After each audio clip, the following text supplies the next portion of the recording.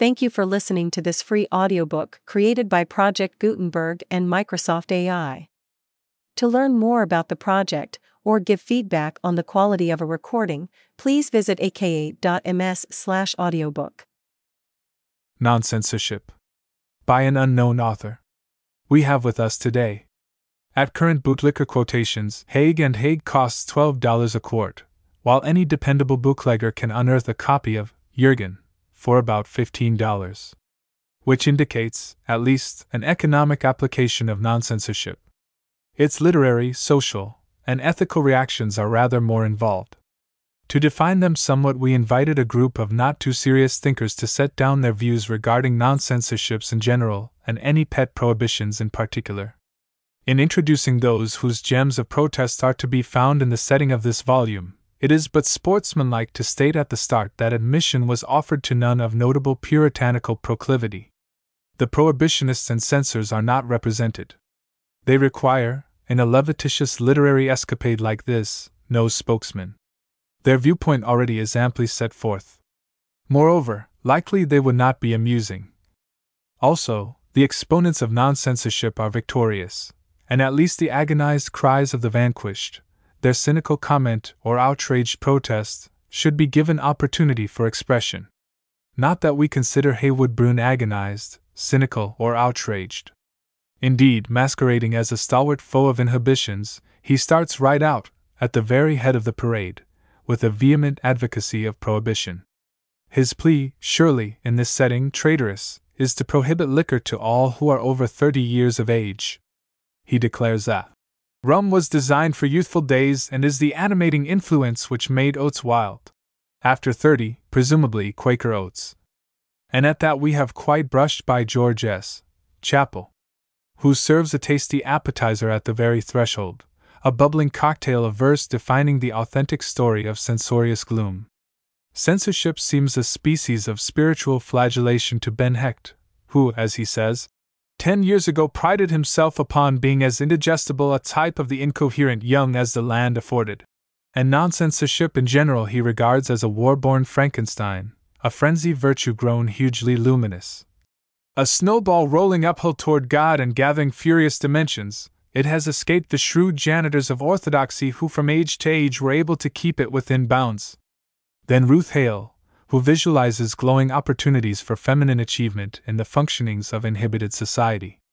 If the world outside the home is to become as circumscribed and paternalized as the world inside it, obviously all the advantage lies with those who have been living under nonsenseorship long enough to have learned to manage it. Wallace Irwin is irrepressibly jocose, perhaps because he sailed for unprohibited England the day his manuscript was delivered, breaking into quite undisciplined verse anent the rosiness of life since the red light laws went blue. I am not sure, as I write, that this article ever will be printed, says Robert Keble, the English author of Simon Called Peter. It is. Mr. Keble, a minister from Africa, wrote of the war as he saw it in France, and in a way which offended people with mental blinders. He declares that the war quite completely knocked humbug on the head and bashed shams irreparably. Rebels, says he, meaning those who speak their mind and write of things as they see them, must be drowned in a babble of words. And then Helen Bullitt Lowry, the exponent of the cocktailered young lady of today, averring that to the pocket flask, that milepost between the time that was and the time that is, we owe the single standard of drinking. She maintains that the debutantalizing flapper, now driven right out in the open by the reformers, is the real salvation of our mid-Victorian society. No palpitating defense of censorship would be expected from Frederick O'Brien of the South Seas, who contributes, and deliciously defines, a precious new word to the vocabulary of nonsenseorship. Wowser. The nature of a wowser is hinted in a ditty sung by certain uninhibited individuals as they lolled and imbibed among the mystic atolls and white shadows. Dorothy Parker gives vent to a poignant hymn of hate, anent reformers who think everything but the passion play was written by Avery Hopwood, and whose dominant desire is to purge the sin from cinema even though they die in the effort. I hope to God they do, adds the author devoutly. From England, through the eyes of Frank Swinnerton, we glimpse ourselves as others see us, and rather pathetically. In days gone by, Lured by reports of America's lawless free uneasiness, Swinnerton says he craved to visit us. But no more. The wish is dead. We have become hopelessly moral and uninviting. I see that I shall after all have to live quietly in England with my pipe and my abstemious bottle of beer. And yet I should like to visit America, for it has suddenly become in my imagining an enormous country of don't, and I want to know what it is like to have don't said by somebody who is not a woman. Also is raised the British voice of H. M. Tomlinson, singed with satire. He writes as from a palely pure tomorrow when mankind shall have reached such a state of complete uniformity of soul, mind and body that only a particular inquiry will determine a man from a woman, though it may fail to determine a fool from a man. Tomlinson's imagination of the future is as loyal and homogeneous, as contented, as stable, as a reef of actinozoal plasm, and over each hearth hangs the sacred symbol, a portrait of a sheep.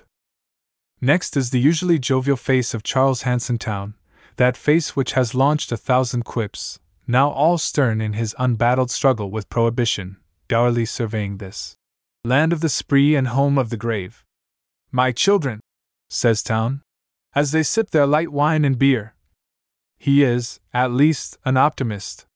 But then, we are reminded he is also a bachelor. In his own American language, John Weaver pictures the feelings of an old-time saloon habitué when his former friend the barkeep, now rich from bootlegging, with a home on the drive, and all that, declares his socially climbing daughter quite too good for this particular old soak's son. Weaver's retrospective Bill's Place will bring damp eyes to the unregenerate. The Puritans disliked the theater because it was jolly. It was a place where people went in deliberate quest of enjoyment. So says Alexander Wolcott, who emerges as a sort of economic champion of stage morality, though no friend at all of censorship. Despite the mot, nothing risque, nothing gained, Wolcott emphatically declares the bedridden play is not, as a general thing, successful. A blush is not, of course, a bad sign in the box office, says he, developing his theme, but the chuckle of recognition is better. So is the glow of sentiment, so is the tear of sympathy. The smutty and the scandalous are less valuable than homely humor, melodramatic excitement, or pretty sentiment. And last in this variegated and alphabet company the anonymous author of The Mirrors of Washington, who views the applications of nonsenseorship from the standpoint of national politics. GPP. Contents. We have with us today. We have with us today. Original contents. Original contents. Illustrations. Illustrations. Nonsenseorship. Nonsenseorship. Evolution. Evolution. Nonsenseorship. Nonsenseorship. Literature and the bastinado. Literature and the bastinado. The Woman's Place. The Woman's Place. Ode to Volstead. Ode to Volstead. The Censorship of Thought. The Censorship of Thought. The Uninhibited Flapper. The Uninhibited Flapper. The Wowser in the South Seas. The Wowser in the South Seas. Reformers, a Hymn of Hate. Reformers, a Hymn of Hate. Prohibition. Prohibition. A Guess at Unwritten History. A Guess at Unwritten History. In Vino Demitas. In Vino Demitas. Bootleg. Bootleg. And the Playwright. And the Playwright. The Oracle that always says no. The Oracle that always says no. Original contents. Illustrations. George S. Chappell demonstrating his outline of censorship. Haywood Broun finds America suffering from a dearth of folly.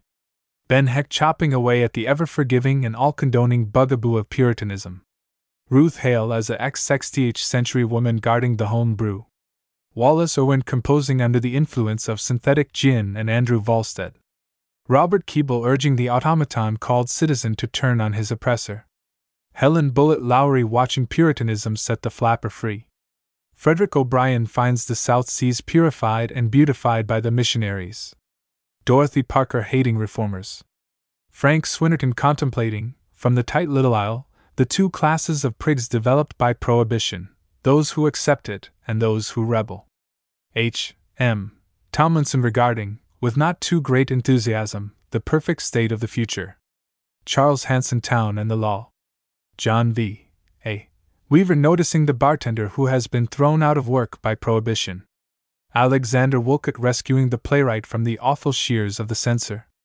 The periscope of the author of The Mirrors of Washington is turned toward the great negative oracle. Nonsenseorship. Evolution. Another of those outlines.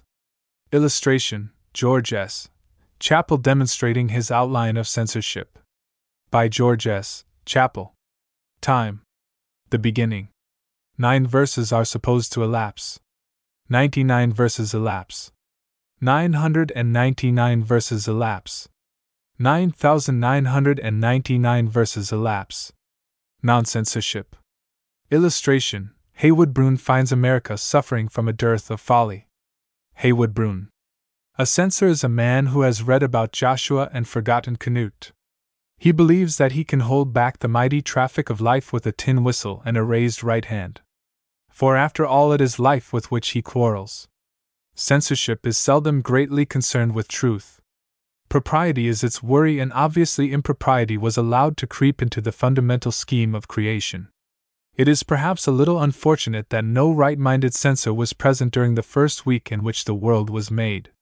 The plan of sex, for instance, could have been suppressed effectively then, and Mr. Sumner might have been spared the dreadful and dangerous ordeal of reading Jürgen so many centuries later. Indeed, if there had only been right-minded supervision over the modeling of Adam and Eve, the world could worry along nicely without the aid of the Society for the Suppression of Vice.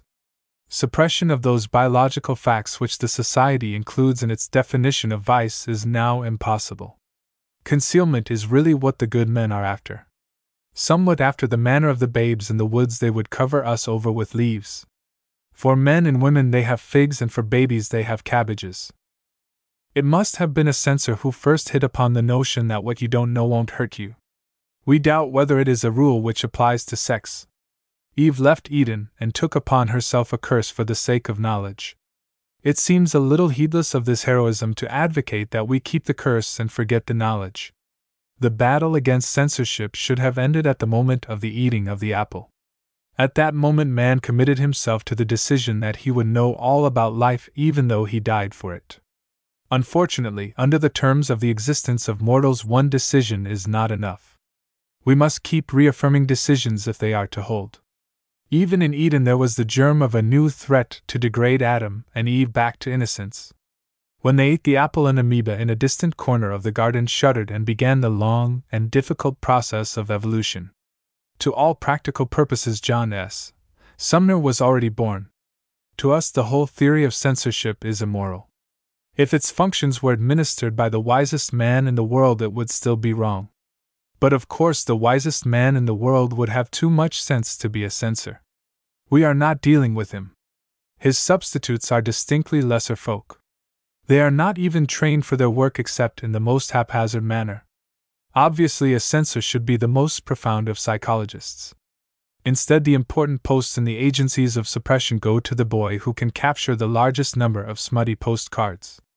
After he has confiscated a few gross, he is promoted to the task of watching over art. By that time he has been pretty thoroughly blasted for the sins of the people. An extraordinary number of things admit of shameful interpretations in his mind. For instance, the sight of a woman making baby clothes is not generally considered a vicious spectacle in many communities, but it may not be shown on the screen in Pennsylvania by order of the State Board of Censors. In New York, Kipling's and of Austria was not allowed to take the wage of infamy and eat the bread of shame. In a screened version of The Ballad of Fisher's Boarding House, thereby a most immoral effect was created, and was shown wandering about quite casually and drinking and conversing with sailors who were perfect strangers to her, but the censors would not allow any stigma to be placed upon her conduct. Indeed, this decision seems to support the rather strange theory that deeds don't matter so long as nothing is said about them. The New York Picture Board is peculiarly sensitive to words. Upon one occasion a picture was submitted with the caption, "The air of the South Seas breathes an erotic perfume. Cut out erotic," came back the command of the censors.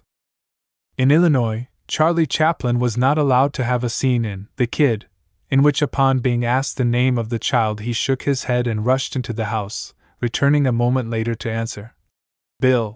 That particular board of censors seemed intent upon keeping secret the fact that there are two sexes. Of course, it may be argued that motion pictures are not an art, and that it makes little difference what happens to them. We cannot share that indifference. Enough has been done in pictures to convince us that very beautiful things might be achieved if only the censors could be put out of the way. Not all the silliness of the modern American picture is the fault of the producers. Much of the blame must rest with the various boards of censorship.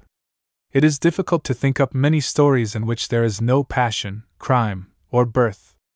As a matter of fact, we are of the opinion that the entire theory of motion picture censorship is mistaken.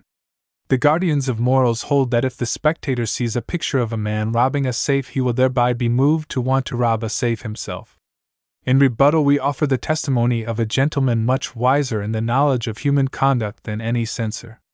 Writing in The New Republic, George Bernard Shaw advocated that hereafter public reading rooms supply their patrons only with books about evil characters. For, he argued, after reading about evil deeds, our longings for wickedness are satisfied vicariously. On the other hand, there is the danger that the public may read about saints and heroes and drain off its aspirations in such directions without actions. We believe this is true. We once saw a picture about a highwayman. That was in the days before censorship was as strict as it is now, and it convinced us that the profession would not suit us. We had not realized the amount of compulsory writing entailed. The particular highwayman whom we saw dined hurriedly, slept infrequently, and invariably had his boots on. Mostly he was being pursued and hurtling over hedges. It left us sore in every muscle to watch him. At the end of the 8th reel, every bit of longing in our soul to be a swashbuckler had abated. The man in the picture had done the adventuring for us, and we could return in comfort to a peaceful existence. Florid literature is the compensation for humdrum. If we are ever completely shut off from a chance to see or read about a little evil-doing, we shall probably be moved to go out and cut loose on our own. So far we have not felt the necessity. We have been willing to let D'Artagnan do it. Even so arduous an abstinence as prohibition may be made endurable through fictional substitutes.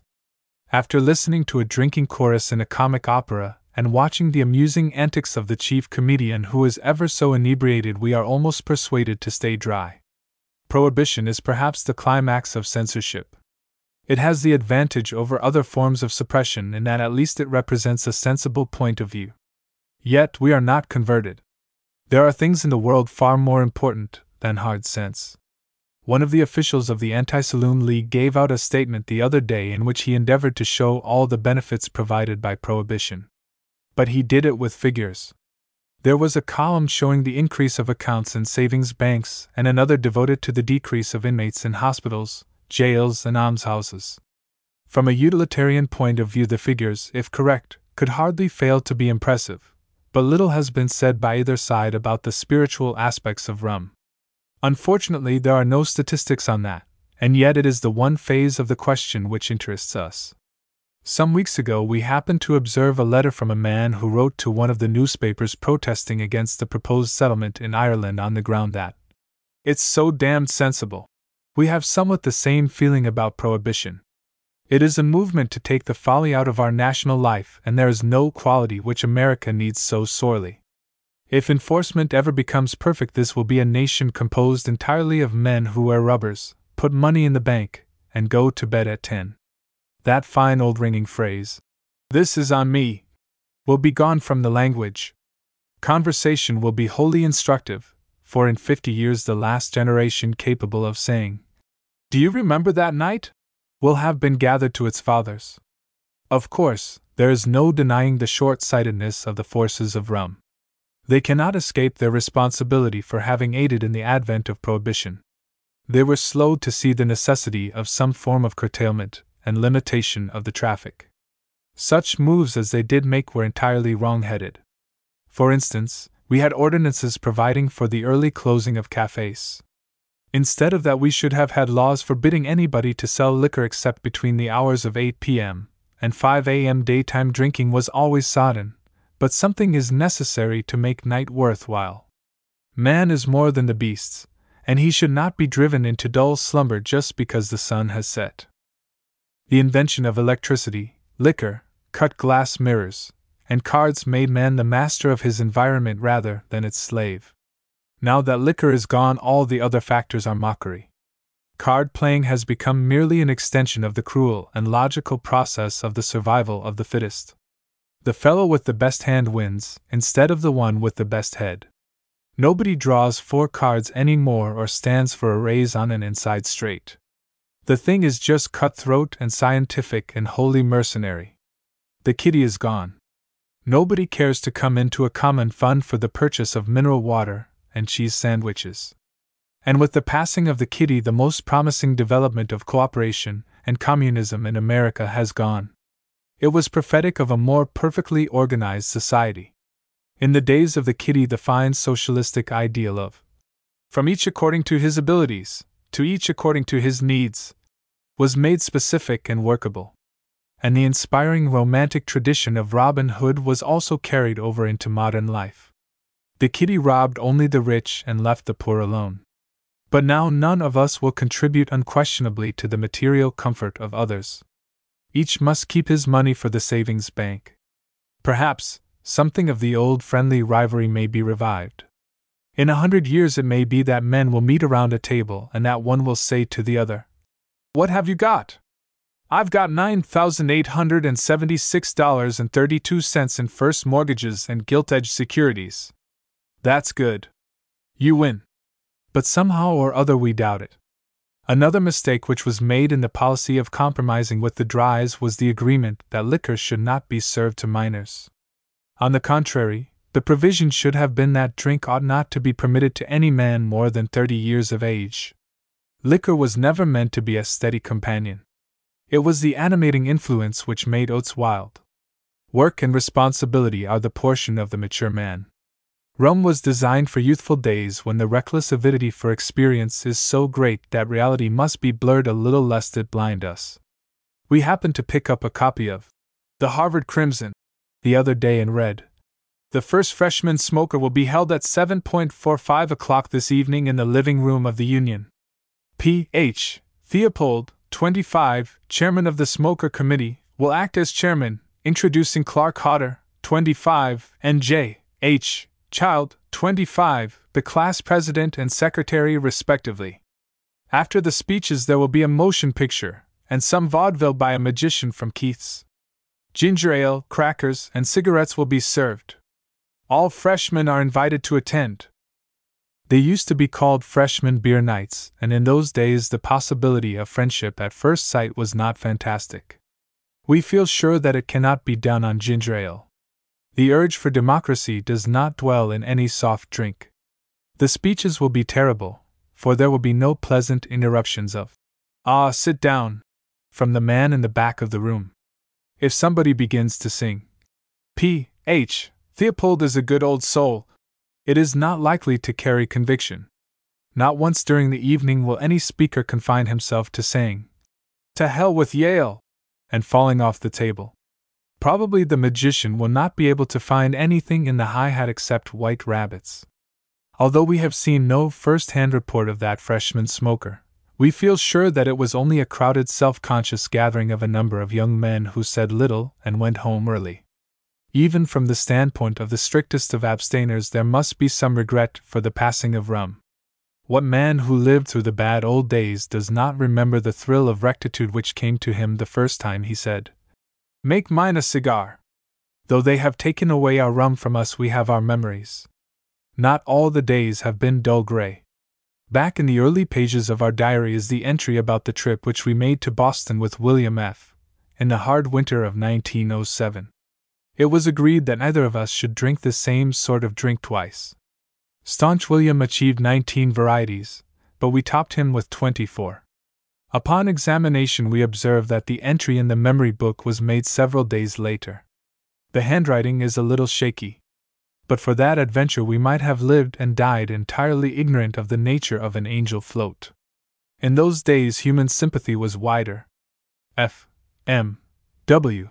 seemed in many respects a matter-of-fact man, But it was he who chanced upon the 59th Street Circle just before dawn and paused to call the attention of all bystanders to the statue of Columbus. "Look at him," he said. "Christopher Columbus! He discovered America, and then they sent him back to Spain in chains." He wept, and we realized for the first time that under a rough exterior there beat a heart of gold. Literature and the bastinado. Illustration: Ben Hecht chopping away at the ever-forgiving and all-condoning bugaboo of Puritanism.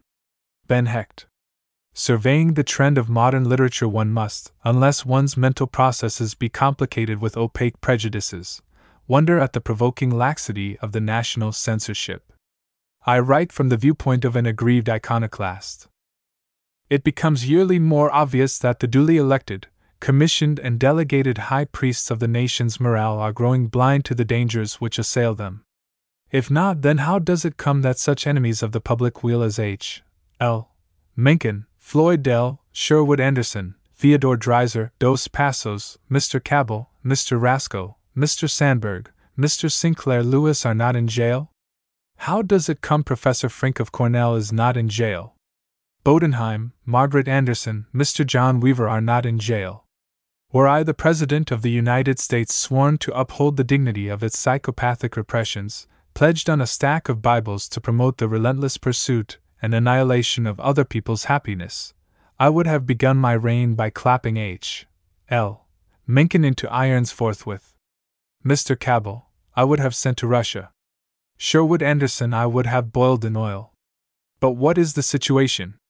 Observe these gentlemen and their kin enjoying not only their bodily liberty but allowed to prosper on the royalties derived from the sale of incendiary volumes designed to destroy the principles upon which the integrity of the Commonwealth depends. The spectacle is one aggravating to an iconoclast. There is no affront as distressing as the tolerance of one's enemies. Mr. H. L. Mencken is, perhaps, the outstanding victim of this depravity of indifference which more and more characterizes the enemy. Mr. Mencken, hurling himself for 10 years against the bugaboo of Puritanism, a fearless and wonderfully caparisoned knight of alarms, prince of darkness, evangel of chaos, Mr. Mencken pauses for a moment out of breath, casting about slyly for fresher and deadlier weapons, and lo! The bugaboo with a gentle smile reaches out and embraces him and plants the kiss of love on both his cheeks, strokes his hair wistfully, and invites him to sit on the front porch. Alas, poor Mencken! It is the fate that awaits us all. Zarathustra in the marketplace feeding ground glass to the populace is gathered to the bosom of the city fathers and gleefully enrolled as a member of the guild. This is no idle rhetoric. Dissent in the Republic has come upon hard ways. 10 years ago the name of Mencken would have stood against the world. Today no college freshman, no lowly professor, no charity worker, or local alderman too puritanical to do him homage. Whereupon the argument is that an era of enlightenment has set in, that this same Mencken and his contemporary throat-cutters have vanquished the bugaboo, and that, as a result, a spirit of high intellectual life prevails through the land. The proletaire have risen and are thumbing their nose at the gods. Brander Matthews has sent in a 5-year subscription to the Little Review. The Comstocks, overcome with the vision of their ghastly complexes, are appealing to Sigmund Freud for advice and relief. But the argument is superficial. "Victory!" cry the iconoclasts, grinding their teeth at the absence of a foe. But it is a victory that rankles in the soul. The foe is not vanquished, but, seemingly, bored to death, has fallen asleep. It is, in any event, a phenomenon. Many generalizations offer themselves as solace. The first paradox of this phenomenon is that Puritanism, beaten to a pulp by an ever-increasing herd of first, second, third, and fourth-rate iconoclasts, has triumphed completely in the legislatures of the country. With every new volume exposing the gruesome mainsprings of the national virtue, further taboos and restrictions crowd themselves into the statute books. In a sense it would seem as if the bête populaire, becoming increasingly drunk with the consciousness of its own power, is elatedly preoccupied in cutting off its own nose, tying itself up into knots, and kicking itself in the rear, proclaiming simultaneously and in triumphant tones, "Observe how powerful I am! I can pass laws making ipecac a compulsory diet!" Whereupon the laws are passed and the noble masses with heroic grimaces fall to devouring ipecac, to the confusion of all freeborn stomachs. In fact, this species of ballot flagellatism, this diverting pastime of hitting itself on the head with a stuffed club, has gradually elevated the body politic to the enviable position occupied by the all-powerful king of Fernandopa. This mysterious being lives in the lowest depths of the crater of Riaba. His power is in direct ratio to the taboos which hem him in. Convinced that bathing is a crime against his dignity, that sunlight is incompatible with his royal lineage, convinced that his prestige is dependent upon a weekly 3 days fast and a cautious observation of the taboos against all variants of social intercourse, piously convinced of these astounding things, the all-powerful monarch of Fernandopa sits year in and year out motionless on his throne in the lowest depths of the crater of Riaba, awed by himself and overcome with the contemplation of his all-powerfulness. We have here, I trust, an illuminating analogy. The Republic, like this king of Fernandopa, imposes daily upon itself new taboos, new rituals. Yet there is the phenomenon of its tolerance toward the idol breakers. From the lowest depths of the crater of Riaba in which he sits enthroned, the monarch of the Laos condemns to death with a twitch of his brows all who seek to question the sanctity of the taboos. But this other occupant of the crater of Riaba, our Republic, raises gentle eyes to the idol wreckers, to the taboo destroyers. An occasional tut-tut escapes him, and nothing more. Whereupon the argument is that our monarch of the pit is an impotent fellow. Again, a superficial deduction. For behold the censorships with which he belabors himself. Censorship, almost extinct in the restriction of the national literature, thrives in every other field. Censorships abound. Food, drink, movies, politics, baseball, diversion, dress, all these are under the jurisdiction of a continually aroused censorship. The pulpits and editorial pages emit sonorous hymns of taboo. Every caption writer is an Isaiah. Every welfare worker fancies himself the handwriting on the wall. Unchallenged by the vote of the masses or by any outward evidence of mass dissent, the platitudes pile up. The nation is filled from morning to morning with stentorian clamor. Puritanism in a frenetic finale approaches a climax. But, and we tiptoe towards the crux of this phenomenon, the bacchanal of Presbyterianism is an artificial climax. Unlike the day of the later Caesars, the populace does not abandon itself in imitation of its Neros and Caligulas. Instead, we have the spectacle of a populace apathetic toward the spirit of its time. The Puritan debauch is the logical culmination of the anti-paganism and backwardism launched 200 centuries back. The Christian ethic, to the bewildered chagrin of its advocates, has triumphed. Not a triumph this time that offers itself as a cloak for Jesuitism, colonization, or empire juggling, but an unimpeachable triumph entirely beyond the control of the most adroit of the choir Machiavellis. In other words, the body politic finds itself betrayed by its own platitudes. A moral frenzy animates its horizon. But it is a frenzy of idea escaped control, an idea grown too huge and luminous to direct any longer. The moral frenzy of the war was the moral frenzy of such an idea, virtue become a Frankenstein. This virtue, the golden rule, the thou shalt nots, the 1,001 unassailable maxims, adages, old saws invented chiefly for the protection of the weak and the solace of the inferior, this virtue has taken itself out of the hands of its hitherto adroit worshippers.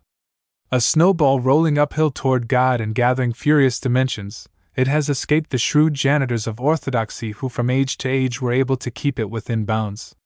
Thus in the war, confronted with the platitude that the world must be made safe for democracy and with the further platitude that democracy and equality were the goals of Christianity, and with a dozen similar platitudes none of which had any authentic contact with the life of the nation, thus confronted, the proletariat was forced to lift itself up by its bootstraps and rise to the defense of a Frankenstein idealism of which it was the parent victim. Disillusionment with the causes of the war has, however, served no high purpose. The Frankenstein God, the Frankenstein virtue is still enshrined in the heaven of the copy books. And we find the proletariat still worshipping, albeit with the squirmings and grimacings, a horrible idealization of itself. The thou shalt nots have escaped. They increase and multiply with a life of their own. Logic is the most irresponsible of the manias which operate in life. Logic demands that ideas be carried to their climax, and this demand, as inexorable as Mr. Newton's law, has made a Frankenstein of the unsuspecting Galilean. Hypnotized by the demands of logic, bewildered by the contemplation of this code of backworldism which he himself seems somehow to have created, the ballot maniac stands riveted at the polls and sacrifices to his own image by hitting himself on the head with further virtuous restrictions, a gesture necessary to prevent his own image from giving him the lie. He must, in other words, prove himself as virtuous, whenever public demonstration demands, as the Frankenstein platitudes proclaim him to be. The Puritanism of the nation, remorselessly upheld by its laws and its public factotums, is an extraneous and artificial pose into which the blundering proletaire has tricked itself. There are innumerable consequences. We have, firstly, the spectacle of the masses disporting themselves slyly in the undertow of cynicism. Modesty, bellows Sir Frankenstein from pulpit and press, is a cardinal virtue. Right-o! Echoes the feminine contingent and promptly bobs its hair, shortens its skirts, and rolls down its socks. Abstinence, sobriety, are an economic and spiritual necessity, bellows Sir Frankenstein. Whereupon the male contingent votes the land dry and gets drunk. From the foregoing we may derive glimmers of truth concerning the public tolerance of iconoclasts. Main Street, a volume fathered by Mencken, Freud, and the other chaos-bringers, leaps into prominence as a bestseller. It is devoured and acclaimed by the ballot maniac who reads it, smacks his lips over its truths, and sallies forth to vote further canonizations of hypocrisy into the legal code. Even I, who 10 years ago prided myself upon being as indigestible a type of the incoherent young as the land afforded, find myself for 1 month a bestseller. Footnote. Eric Dorn, Mr. Heck's first novel. Edition, on my native heath. Woe the prophet who is with honor in his country! He will flee in disgust in quest of hair shirts and a bastinado. Thus, the citizens. With the left hand they greet the iconoclasts and hand them royalties. With the right hand they pass further laws for the iconoclasts to denounce. A phenomenon results. With the thought of the masses becoming more and more neutral in the highty-tighty war between good and evil, the laws created by these same masses grow more and more rabid. But it must be borne in mind that although the masses, carried away by flagellant impulses, assist in the creation of these laws, in the main, they are laws, self-created platitudes which give birth to new platitudes. Logic is the most pernicious of the holy ghosts responsible for the conception of undesirable gods. I am prepared now to make further revelations. The foregoing, although bristling with inconsistencies, seems to me, nevertheless, a groundwork.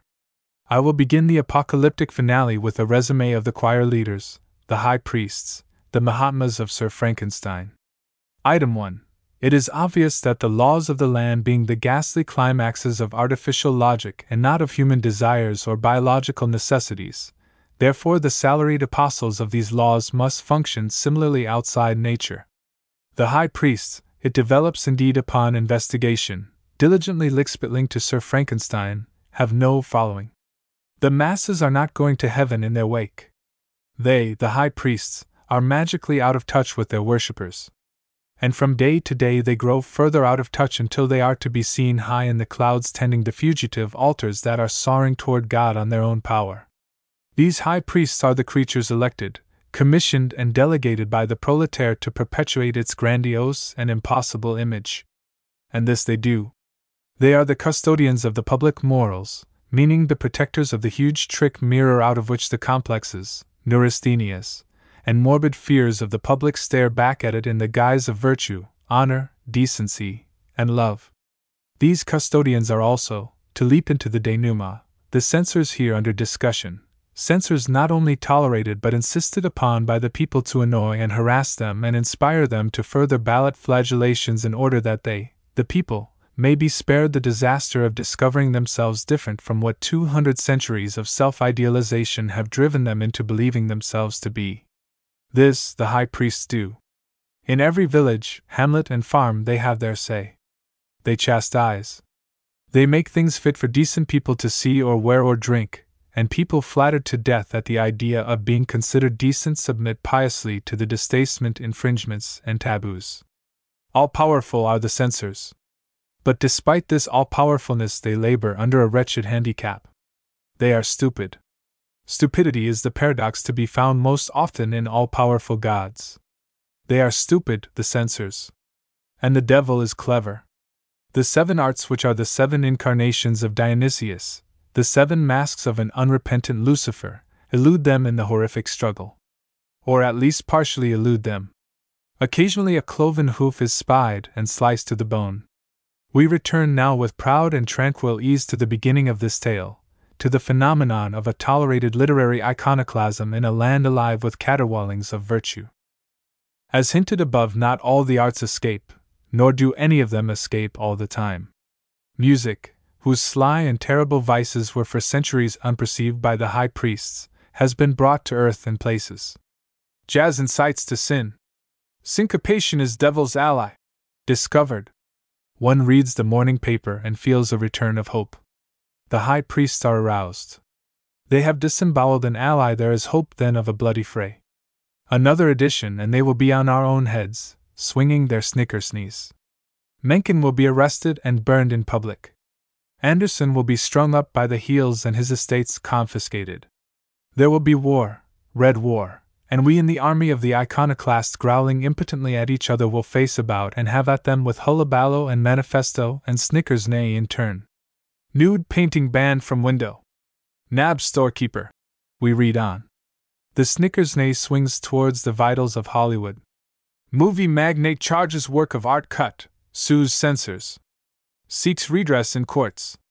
Valhalla. They are closing in. Another forced march, and they are upon us. Alas, our coffee cools as we wait impatiently for the alarms to sound. We are intact. Mencken still lives.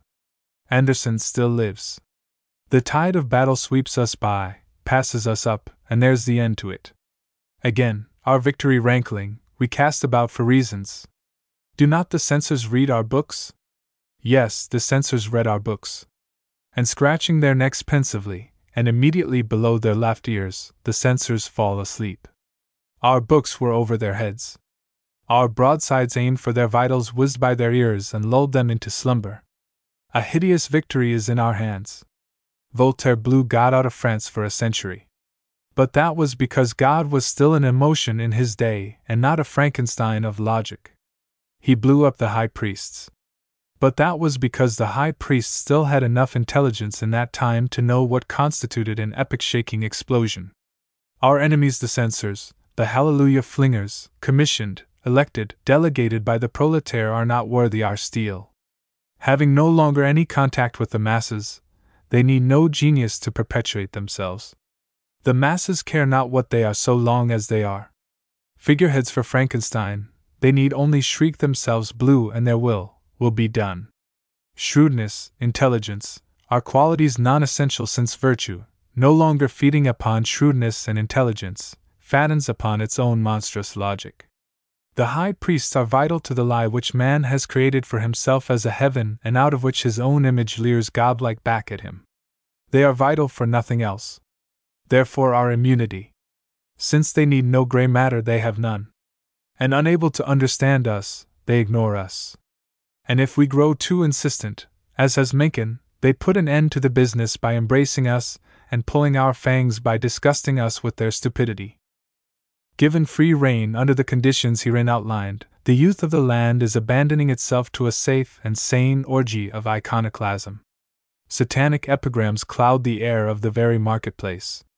Poets, column conductors, hack literary reviewers, hack romancers, lecturers, realists, imagists, and all are gloatingly engaged in sacking the temple, and thumbing their nose at the taboos.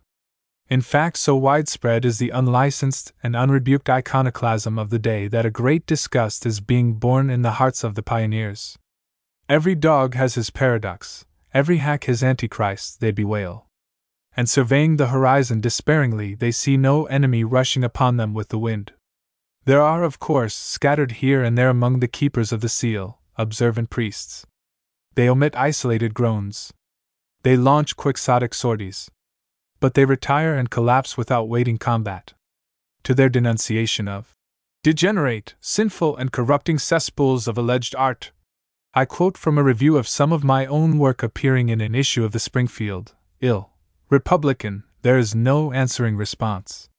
They are left abandoned, the fiery cross burning down to their fingers and flickering out. They cannot be glorified into an enemy. On the whole, I fear for the result. Ideas favor a bloody battleground for birthplace. And here we stand, drawn up in battle array, discharging broadsides of Winesburg's, Ohio's, main streets, Cornhuskers, and the like, flying our colors valiantly, but there is no battle. The enemy sleeps. Or the enemy wakes up and issues an indifferent invitation that we stay to tea. Comrade Dreiser may demur at all this and, peeling his vest, reveal us wounds, honorable wounds acquired in honorable battle. And further, he may regale us with tales of hair shirts and bastinadoes suffered by him in the Republic. But alas, he is Telemachus, gray-bearded and full of memories. And the youth of Athens, fallen upon softer ways, listen with envious incredulity to such tall tales. The Woman's Place. Illustration: Ruth Hale as a XXth century woman guarding the home brew. Ruth Hale. At last the women of this country are about to perform a great service, not one of those courtesy services about which so much is so volubly said and so little is done in repayment, but a good sturdy performance, that will probably bring these magnificent men folks right to their knees. They are going to teach the unfortunates how to live under prohibitions and taboos. Of course, there has never been any prodigality of freedom in this country, or any other, but what there was belonged to the men. The women had to take to the home and stay there. So the two sexes adjusted themselves to life with this difference, that the women had to do all the outwitting and circumventing, all the little smart twists and turns, all the cunning scheming by which people snatch off what they want without appearing to, whereas men got there much or little by prosily sticking their hands out for it. This developed, naturally, not only somewhat diverse temperaments, but also greatly diverse equipments. When men cannot get what they want now by either asking or paying for it, they have no more resources. Bless them, they must return into the home, where the secret has been perfected for centuries on centuries of how to hoard a private stock and how to find a bootlegger. Under the steadily growing nonsenseorship regime, they are obliged to come and take lessons from the lately despised group of creatures to whom nonsenseorship is a well-thumbed story. If the world outside the home is to become as circumscribed and paternalized as the world inside it, obviously all the advantage lies with those who have been living under nonsenseorship long enough to have learned to manage it. Thus woman moves over from her dull post as keeper of the virtues to the far more important and exciting post as keeper of the vices. It is not an ideal power which she thus acquires. But then none of this is about ideals. This is just a little practical study in what is going to happen, and why. Taboos never yet have added a cubit to the stature of the soul of humanity. They have nearly always been the chattering children of fear and pure idiocy. They have always tried to throw the race back onto all fours, and have left the nobility of standing upright wholly out of account. The taboos which have surrounded women time out of mind have been so puerile and imbecile that one quite nonpartisanly wonders why on earth they have been allowed to continue. A second thought demonstrates, of course, that fear has had the major part in it, and that skill in cheating has gone so far as practically to nullify the privations of the taboo. But one must put by this hankering after nobility, and accept the plain fact that fear is the dominant human motive. What the race would do if fear were conquered, or at least faced sternly eye to eye, is staggering to contemplate. Perhaps God looks upon that vision. It may be that which gives him patience. But man at best gives it one terrified squint in a lifetime. All behavior must take fear into account. The man who lately brought back from the Amazon basin news of a fear-dispelling drug used there by a savage tribe would have been carried home from the steamer on the shoulders of his compatriots if for one moment he had been believed. His drug may do all he claimed for it, but a country which boasts a Volstead in full stride cannot force itself to take him seriously. The only likely part of his story was that the tribes who prepared the drug would put to instant death any woman who happened either to learn how to prepare it or did actually get some of it into her. We recognize that part as familiar. We have made the same fight here against the fearless woman as the savages made on the Amazon. The only thing we were never smart enough to apply was the moral of the Kipling story about the two greatest armies in the world, the men who believed that they could not die till their time came, against those who wanted to die as soon as possible. It was from one or the other of these two kinds of fearlessness that women have trained themselves in wisdom. This is the wisdom which moves them to secret laughter when they find their brothers in the throes of Volstead and Crafts. And it is from this wisdom that they will teach them all to be happy, though prohibited. It is an unfortunate fact that humanity will not behave itself. It does not really warm to any of the current virtues. When the 18th Amendment says it must not drink hard liquors, its inner heart's desire is to drink them, even beyond its normal and usual capacity. Prohibition is, it is true, one of the strikingly superimposed virtues. It has nothing whatever to recommend it in man's true feelings, and this is not true of many of the civilized traits, though probably not any of them meets with entire approval. We do think that before anything approaching a real art of living is perfected among us, the present ethical system will be wholly outmoded. Meanwhile, pressure brought to bear on the least welcome of all virtues is merely going to make bad behavior worse. But that is Volstead's business, not ours. Let him do battle with that octopus, while we bring up reinforcements to his enemies. Women know all about how to be bad and comfortable, while the law goes on trying to make them good and otherwise. Just look at a few of the things on which they have cut their teeth. We do not know, unfortunately, just at what point in her history woman went under the long siege of her taboos. Whether the system of keeping her publicly helpless and interdicted goes before church and state, or was the result of them, there is now no history to tell us. But certainly she always had one supreme power and one supreme weakness, and somewhere in time, her more neutrally equipped male companion played the one against her, to save his own skin from being stripped by the other. But if the past is foggy, the present is not. We do know what is now, and has for a long time been, a shocking list of what she must not be allowed to do. She cannot own and control her own property, for instance, except here and there in the world. Perhaps the theory was that she could not create property. But one would have said that such of it as she inherited she had as sound a right to as that her brother inherited. But no such common-sense notion prevailed. No matter how she came by it, it became her husband's as soon as she married. The law has always behaved as if a woman became a half-wit the moment she married. Seeing what she deliberately lost by it, perhaps the law is right. She lost control of her possessions, including herself.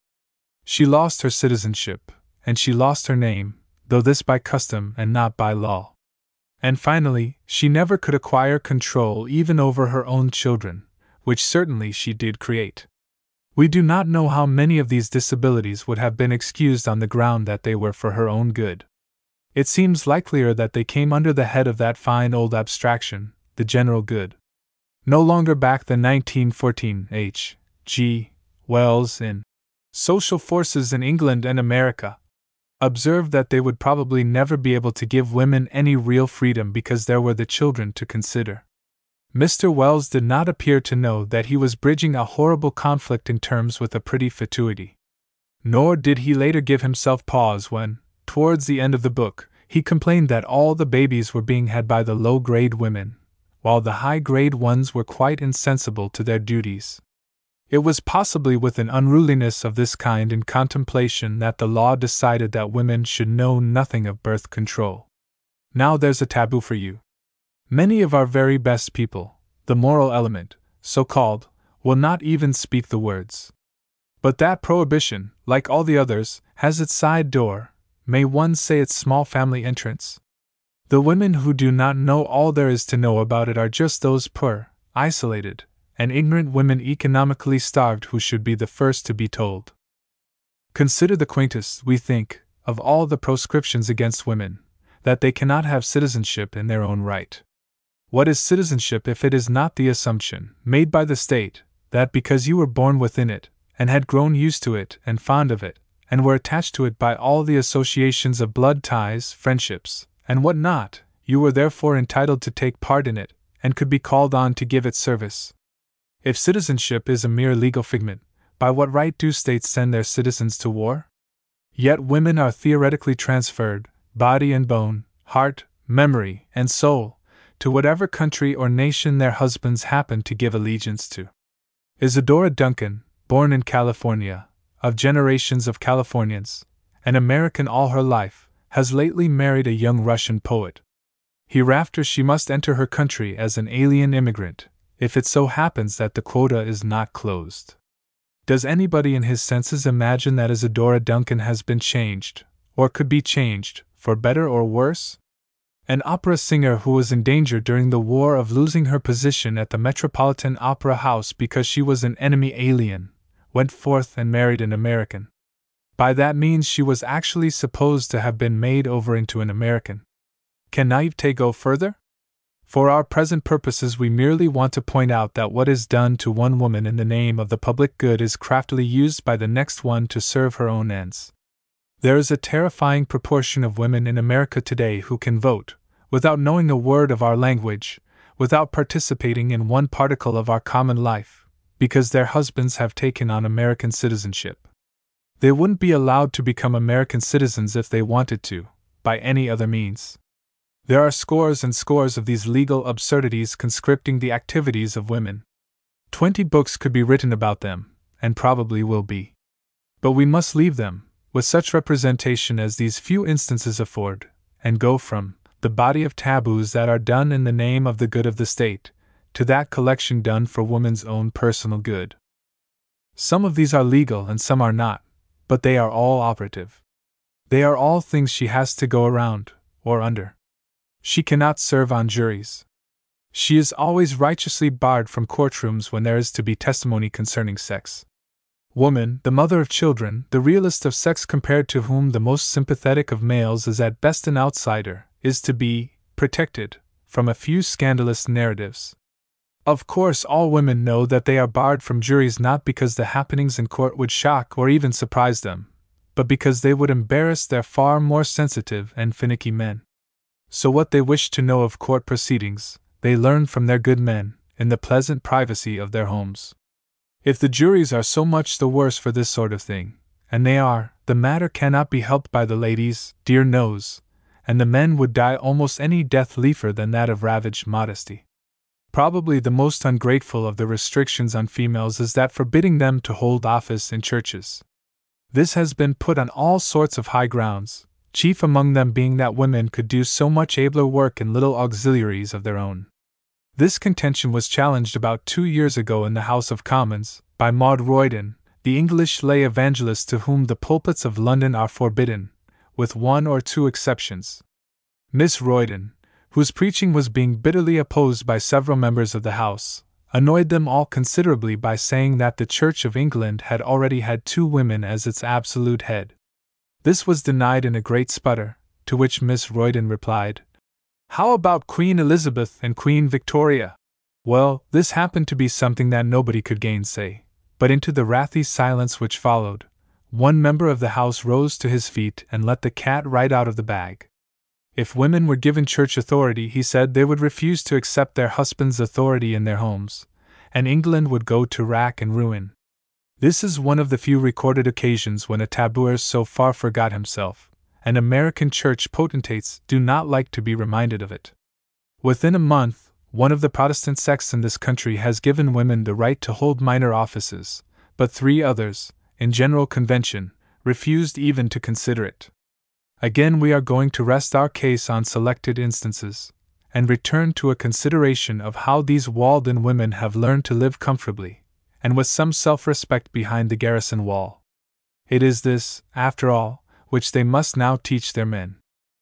The first thing that happened to the woman who married was that she became legally non-existent. But though she was scratched off the public books, she couldn't exactly be scratched out of her husband's scheme of general well-being. Neither could the race make great strides without her. After everything in the world had been done to make her as harmless as possible, she still remained non-ignorable. 2 courses were open to her, and she has always used whichever of the 2 was necessary at the time. She could be so sweet and beguiling, so full of blandishments, that man rushed out to bring her all and more than she had been prohibited from having. Or she could terrify him, both by her temper and her biological superiority, into stopping his entire precious machinery against her, and thanking his stars that he could get off with a whole skin. Of course, these things have not always worked out just so. There have been the tragic mischances. But in the main, an oppressed people learn how to outsmile or outsnarl the oppressor. The 18th Amendment may yet live to wish it was dead. Mr. Volstead seems to have believed that the nonsensorship game was new and exciting, and could be trusted to carry itself by storm. Not while the ancient wisdom of long-born bands and communicados looked out of the female eye. There was a body of experts in existence of whom, apparently, he had never even heard. He never once thought how the 20th century was to become known as the century of the home, with the home brew, and the subscription editions, and the sagacities of women. If he should complain that there is no honor and fine living in all of this, we shall have to agree with him. But we can answer that by guile we have preserved our joys, and cleared our way out from the shadows of his big totem pole. If we have but little magnificence, we have as much as anybody can ever have who is hounded by the legal virtues. And if we may keep a little gaiety for life, by that much do we make him bite the dust. It isn't pretty, but it's art. Ode to Volstead. Illustration: Wallace Irwin composing under the influence of synthetic gin and Andrew Volstead. Wallace Irwin. First round. 2. Short intermission to change meter. 3. Tone pictures suggesting conditions in U.S.A. some 2 years after alcoholic stimulants had been legislated out of business. 1. 2. 3. 4. 4. Finale: a short interview with the human stomach. The censorship of thought. Illustration: Robert Keble urging the automaton called Citizen to turn on his oppressor. Robert Keble. I knew a man, about a year ago, who published a novel upon which the critics fell with such fury this side the water at least, that whether in the body or out of the body, such was ultimately his state of bewilderment, he could not tell, and if I am asked to discuss prohibitions, inhibitions, and illegalities, it is natural that the incident should be foremost in my mind. True, it is becoming increasingly the fashion for a parson to preach a sermon without announcing text, but modern preaching, like brief, bright, brotherly, breezy modern services, does not seem to cut much ice. Therefore we will hark back to the manner of our forefathers and take the incident for a text. It affords an admirable example of nonsensorship. As is always done in approved sermons, but humbly entreating your forbearance, which is less common, let us consider the context, let us review the circumstances of the case in point. Our author left the lonely heart of Africa for the theater of war in France. He left a solitude, a freedom, a beauty, of which he had become enamored, for that assemblage of all sorts of all nations, in a cockpit of din and fury, known as the Western Front. He expected this, that, and the other. Mainly he found the other, that, and this. Being desirous of serving the God of things as they are, he pondered, he observed, and, his heart burning within him, he wrote. He had no opportunity of writing in France, so he wrote on his return, away up in the Drakensberg Mountains, alone, with the clean felt wind blowing about him and the nearest town an hour's ride away, and that but 3 houses when he reached it. He had seen vivid things, and it chanced he was able to write vividly. There were 20 chapters in his novel, and he wrote them in 20 days. The novel finished, the MS. of it was dispatched to 9 publishing firms in succession, who silently but swiftly refused it. It only went to the 10th at all because there is luck in a round number, and it found a home because it found a free man. On the eve of its appearance, it was hung up for a month because it was felt that whereas the booksellers might display a book containing a certain passage which referred to a woman's bosom, they would not do so if it contained a plural synonym. I offer abject apologies for these dreadful details, and when it finally appeared, the main portion of the English press cried to heaven against it, and a smaller section clamored for disciplinary action. For a hectic month the author, who had simply and plainly written of things as they were, honestly without conception that anyone existed who would doubt their truth or the obvious necessity for saying them, sat amazed before the storm. Now that incident, unimportant to the world at large as it is, does afford an admirable example of that censorship which is about us at every turn. True, in this case, the official censor remained silent. Although prepared to read passages from Holy Scripture in the witness box, and challenge a denial of the facts, the author was not called upon to do so. He had previously given slight hints of the truth about the racial situation in South Africa in another book, and had had that volume censored out of existence. But perhaps because this present work merely touched on morals, the official censor decided to give him rope with which to hang himself. He was hung, of course, rightly and convincingly, hung by the neck till he was dead. Thus a clergyman who took the book from a circulating library because of its scriptural title, and whose daughters wrapped it in the Church Times and read it over the weekend, declined to meet him at dinner. A bishop cut him in the street. Very rightly and properly too. The book honestly, simply, undisguisedly, told the truth. Since then America has been good enough to recognize it. But this is at least the first consideration of British censorship today. It must suppress the truth about most of the important things in life. Take the Allied case of the unknown warrior. We are told that he was a crusader, that he was glad to die in a noble cause, that his valor deserved the Victoria Cross and his religion Westminster Abbey. In short, he was a saint. But one protests, a bit bewildered because it sounds so good, that was not the man I knew.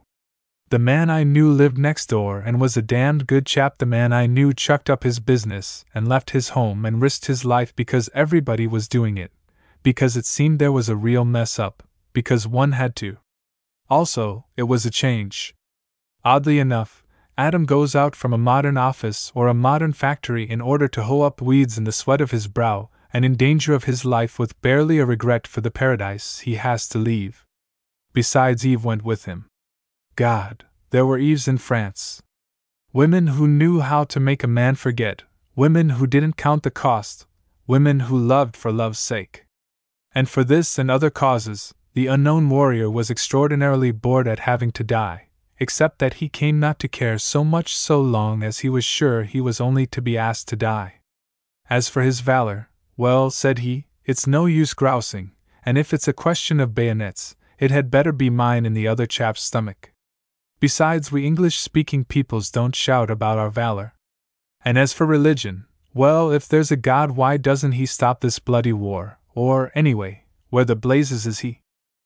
There you are. It's abominable to write like that. Here it is in print, isn't it disgraceful? You see, it happens to be true. But if men said that, loud enough and enough of them, there would be no more wars. No more wars? There would be no more Downing Street either, and an American army would march, as like as not, on Washington. Disgraceful. It's so disgraceful that I am not sure, as I write, that this article will ever be printed. Now, since the war, it is noticeable that the spirit of censorship has very visibly increased its activities among us. There is little doubt of that, and there is little doubt of the reason for it. The war, by tearing down shams and by stripping men and women to the essentials, forced many to see things as they are. The old lies were no use in that hour, nor the old conventions and beliefs. Men learned to look beyond them, and they learned not to be afraid to look. Partly it was no use being afraid in the war and men got out of the habit, and partly, having looked, they saw something so much better ahead. Or again, the trend of modern civilization was so unarguably revealed in all the stark horror of its inhumanity that men saw suddenly that it was better to be brave and revolt, and be killed than be cowardly, and submit, and live. A great many of those who saw did not survive to tell the tale, but some did. There are more men and women about today who are not to be put off with humbugs than ever there were before. Such folk make up an element in society which the censors know to be something more than dangerous. They are men who cannot easily be bribed, for they have seen through the worth of the bribe, who cannot be intimidated because they no longer fear, and who cannot be cheated because they have seen true values. Hence your new censorship and its methods. Rebels must be drowned in a babel of words. They must be suppressed by the action of the unthinking masses rolled up upon them. They must be ground to powder lest they should turn the world upside down. That, then, is the basis of censorship. Fear. You can do most things in England today except tell the truth, or, at any rate, except tell the truth in such a way that people will believe you. At the time of the French Revolution there was a broadsheet in circulation which showed on one side Louis XVI in his coronation robes. He was a fine figure of a man. His flowing wig descended majestically to his broad shoulders, and his shapely leg, thrust forth, dominated a world. But on the reverse, a pimply shrunken figure emerged from the bath. Shortly after publication they had a revolution in France. Now the war circulated such another broadsheet in the world. Here is the official side of it. Marriage is made in heaven. Politicians are earnest, devoted men. One's own country always fights for right without fear and without reproach. Millionaires are nearly always philanthropists. Capitalism is a just, kindly, and reasonable basis for society. The general confession has become the national prayer of Englishmen. Modern civilization is thoroughly healthy, and every day it gets better and better. It is so. It must be so. What's that? You have known a politician. Your friend is married and… Brother, it is impossible. You must not say so anyway. The whole fabric of society will be shaken. You must not think so for a moment. You must not think so. That is the creed of the new censorship. And very sensible, too. It is an odd thing that the Middle Ages of the Inquisition were so nonsensical, judged by our standards. Grand inquisitors cared remarkably little how a man thought, provided he did not say what he thought too publicly. If he went to church once a year, he might be a Jew for all their interference. If he signed the 39 Articles, he might use a rosary in his own home. If Columbus thought the world was round, he was welcome to go and see. But if Galileo said that the church was wrong for saying the world was flat, there was nothing for it but to shut him up in prison. It was all rather stupid, but it was interesting. For above all things, the limits of censorship were well defined. Censorship was based on hypotheses. It was conceived that Almighty God had established St. Peter as a censor of public faith and morals, but it was not maintained that he was established as the censor of art and literature and life. There was thus originality in all these affairs. In a medieval town every house was different, in a medieval cathedral no two pillars were alike, and in the dress of a medieval crowd was captured the colors of the rainbow. With an odd result. Men laughed at the devil and the freedom of their souls. They tweaked his tail on carven misericords, and in the mystery play he was invariably cast for the clown.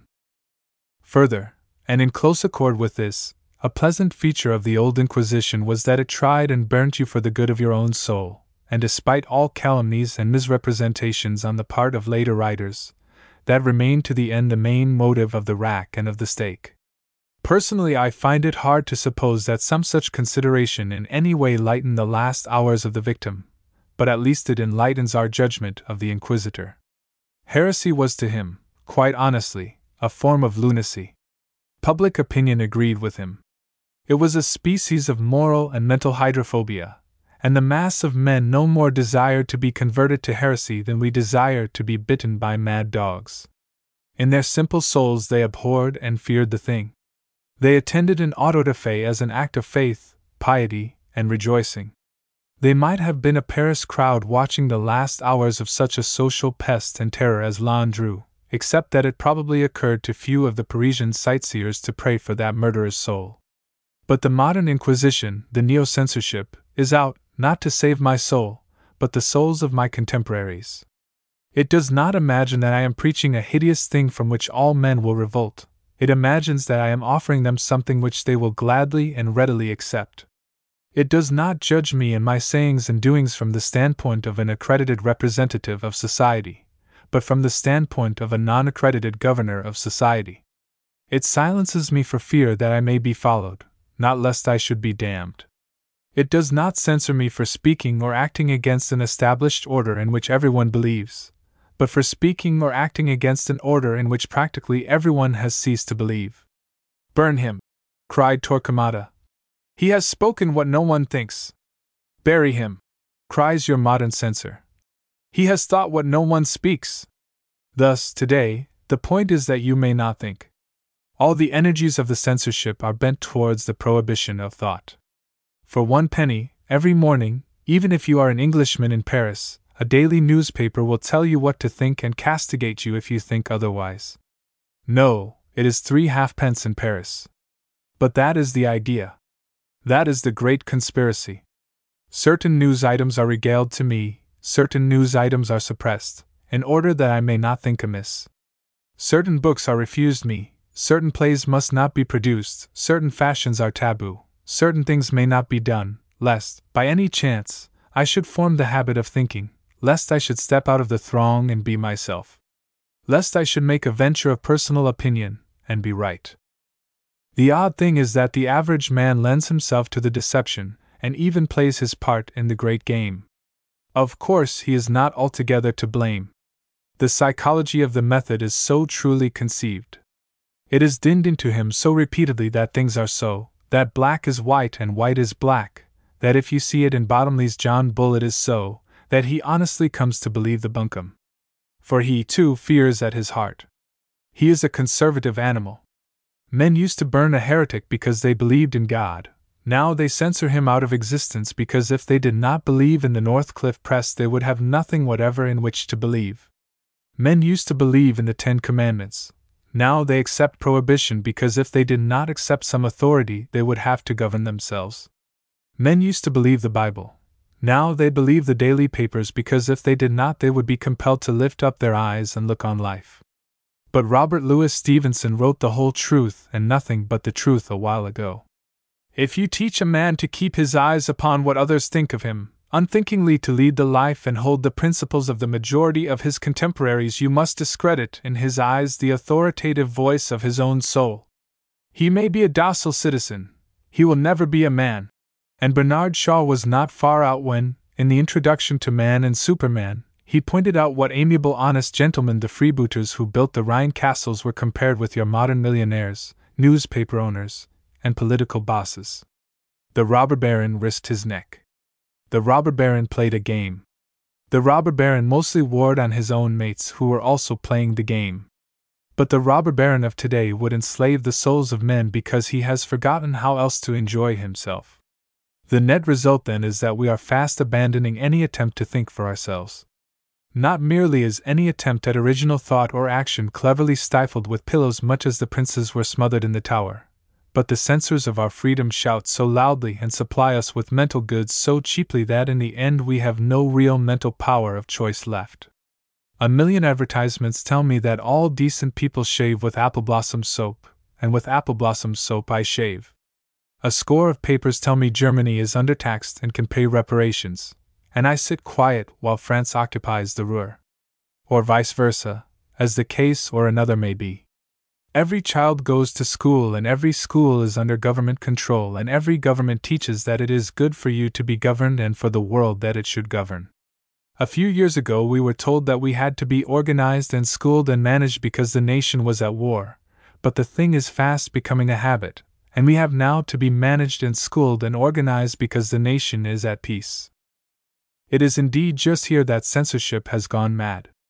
It must have been horribly unpleasant to burn at the stake, but at least you had the satisfaction of knowing that the man who lit the faggots had some shadow of reason behind him. He had at least an hypothesis. He acted reasonably in its application. He believed something, he believed it with some horse sense, and he acted as the savior of society. But today our censors have nothing behind them. No one supposes them to be more moral, more charitable, more instructed than other men, still less does anyone suppose them to be more inspired or dowered with divine right. They do not defend a faith for which they, too, would die. They merely bolster up a position because in so doing they find bread and butter. They do not object to innovators because what they innovate is bad. They object to innovators because they innovate. They do not object to us because they believe that we tell lies. They object because they know that we tell the truth. This, then, is all very well, but what is the end to be? The theologians have always said that Almighty God left man free to sin because he did not want automatons. It is exactly here, however, that your modern censors improve on the deity. They do want automatons. Only automatons will face liquid fire and poison gas. Only automatons will live in a jerry-built cottage in a modern town and pay heavily for the privilege. Only automatons will vote correctly at elections and keep the political business going and allow everything to run on smoothly for the next war. Only automatons will agree to the lengthening of skirts from the knee to the ankle. And only automatons will acquiesce in a system of morality which is not built on divine revelation or even on social necessity, but on exploded superstitions and sex domination and the conventions of the propertied classes. Thus the devil is coming surely but steadily into his own. We have already half accepted an inverted order, allowing that all the good tunes are his and attributing to him things which he knows well enough he has no right to call his own. In a few years we shall neither use tobacco nor the grape, gifts of the good God, nor dance nor choose our own clothes nor laugh nor think. We shall scurry hither and thither before the flick of the devil's tail, and be ready for the burning. We shall have sold our birthright of daring for an insipid mess of pottage, sold our right to choose and to spare, to slay and to leave alive, to be glad and to be sorry, to be martyrs if we would be, to explore, to risk, to win. We shall be docile and respectable, and the standard of our docility and respectability will have been set by men no better and no worse than we are. We shall be sober by Act of Parliament, and moral, if it be morality, because we have lost the notion of being anything else. We shall be of no use whatever to God, and precious small beer for the devil. And is there no way of escape? There truly is. Let any man ask the first censor that he sees by what authority he is censoring, and who gave him that authority. Let him ask by what standards he is judging and in whose interests, and let him tell him what he thinks of his standards and interests. Let him say boo and see how foolish the goose can look. Laugh, for Neopuritanism cannot stand laughter. Much else it can stand, but not that. Don't argue. The old enemy is mighty good at words. Don't hit. There are few of you strong enough. But laugh, laugh honestly, and go on laughing, for it is the only invincible weapon in the world.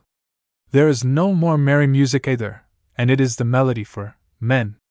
The uninhibited flapper. Illustration: Helen Bullitt Lowry watching Puritanism set the flapper free. Helen Bullitt Lowry. 2 generations ago the girl was damned. 1 generation ago she was ruined. Now, according to the best authorities and her own valuation, she has just played out of luck. So that for the reformers and prohibitionists, the censors and the Woman's Club resolutionists, their byproduct is Miss 20th Century Unlimited, the one uninhibited creature in a Volstead civilization. Controls, of liquor and of birth, have given us the flapper.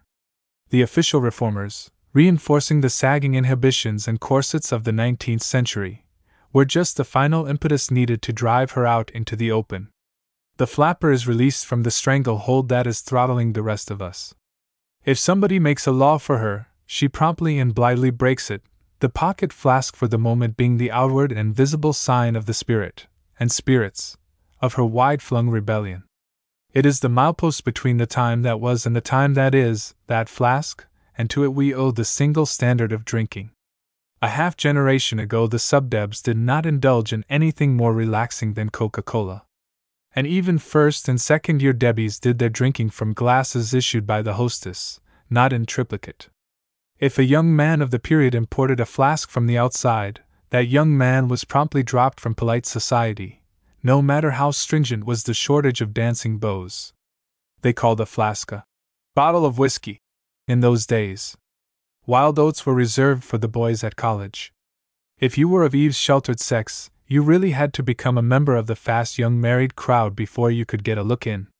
That fast young married crowd was the first to come out of the biological fastnesses of the mid-Victorian era into the cocktails and jazz of our mid-Victorian period. Moral: you had to keep yourself the kind of a girl you'd been told a man wanted to marry, if you ever wanted to join in a cocktail party and slide down the banisters uninhibited, as rumor had it the fast young married crowd was doing on its orgies. Over the border of matrimony lay the mysteries of the gay wild life. In that era before our morals were legislated, being that kind of a girl was a trying responsibility. There was an approved technique that every wise virgin had to master. It consisted of letting each man, on whom she conferred her favors, think that she really was in love with him. She called it being engaged.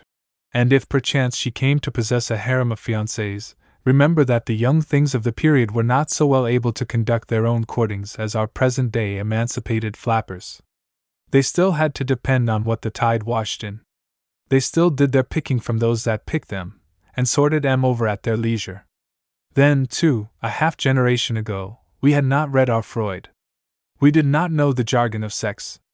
Both man and girl were apt to call, in love, the emotion which our present-day young things frankly call something else. Thus came it that the petting parties of the period operated under the left wing of a near engagement. Yet there was a weakness to the system. Each fiancé had the lordly impression that he possessed the lady of his choice. And the minute the male feels that he possesses a woman, he can get all the psychology of riding away and leaving her. Our Freudian flappers are better strategians. Man simply can't labor under the impression that he possesses a young person, if her lingo is calling the once sacred kiss just a flash of pash. Applied slang is a great leveler of romance.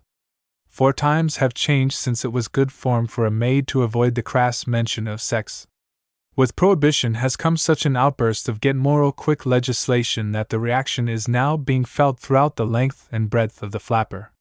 The legislators would lengthen the skirts to protect the defenseless male from a chance thought of legs and the like.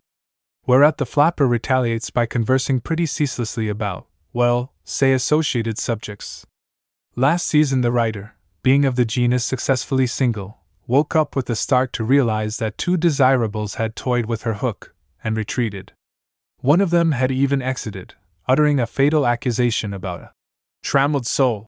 Such a warning calls for a taking of stock. And this is what I found. Because of the flappers and the way they run shop, the whole technique of the man game has changed. My method, alas, had become as out of style as a Pompadour Gibson hat. Where once girls pretended to know less and to have experienced less than they actually had, now they pretend to more. Therein lie all the law and the social profits. Therefore Rule 1 of these dauntless rebels reads, "It is not an insult but a compliment for an admirer to explain that his intentions are frankly carnivorous." To my 10-year-old technique had still been clinging the cobwebs of the past, when even Lancelot's intentions were painted as slightly honorable. But now, the shades of Alfred Lord Tennyson help us. It has become the smart procedure to take man's bold bad intentions right out into the conversation and pretend to be tempted by them. The truth of the matter is that those pseudo-engagements of the foxtrot decade really were furnishing a charge account psychology. Man could close his eyes and whisper, "Some day, my own," and still go nicely on a lady's home journal cover design of "Under the Mistletoe." But when our flapper is not even pretending to him that she is going to marry him, and when he is not even pretending to himself that he is going to marry her, well, the whole sex game has then been put on a frank cash and carry basis. Mark well, however, these worldly wise young things of this the third year of our prohibition are not necessarily less virtuous technically than their own crinolined grandmothers. Only these days they are not bragging about their virtue. "And have all the men afraid of you, for fear they'll be responsible for teaching you something," explains one practical miss. "Men like to find you in stock ready taught. We know how to take care of ourselves, so we let them think what they want." In short, the whole new game, as the earnest disciple from the half-generation ago learned it, is not to reveal the dark secret that you abide by the 10 Commandments. Man must not suspect that you are unattainable. He must just think that he has not attained you, yet. If you want to compete with the flappers, you've got to play by the flapper rules. Check your conversational inhibitions.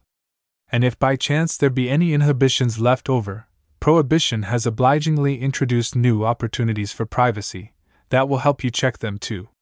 When a couple strays off now from group formation, there's a perfectly good alibi available of finding a sheltered spot for a drink.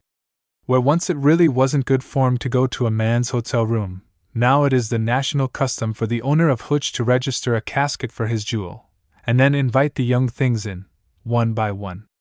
A flapper these nights can retire to that hotel bedroom for an hour in the middle of a dance.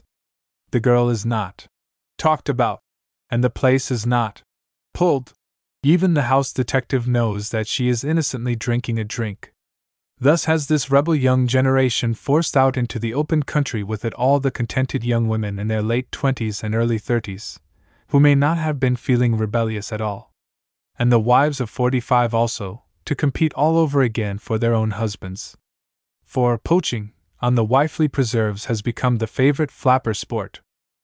Married men, having been forbidden to unmarried young persons for 3 chaste generations, our flappers, byproduct of inhibition, are promptly appropriating the husbands. This one item of the flapper raid on the married men has done more than the entire 20th century put together to change the smug structure of American society, and bring us back to normalcy.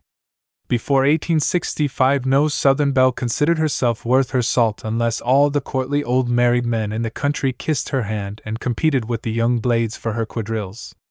But when black persons stopped buttoning up the shoes of the quality, America entered upon her 1870s, her somber brownstone fronts, and her cloistered husbands. The money for doing society had simply passed into the hands of the descendants of Miles Standish and Priscilla, who carried their consciences into their sober mansions with them. The age of innocence was upon us, and has clung close ever since. From that fatal day on to 1917, each oncoming debutante was taught by her mother to give unto the genus, married man, her most impersonal manner, lest she provoke his undesirable attentions. If poaching was done, it was from behind a tree. Unmarried girls knew that their place was not in somebody else's home in those days. The wives could protect their preserves by the simple expedient of talking about any unmarried young female caught on the married reservations. And so it came to pass that the pick of the men were posted, because, as fast as a callow youth gets worth marrying, somebody promptly marries him. The fast young married crowd was a closed corporation and played exclusively within itself. The female of the species had to compete only with females of equal tonnage.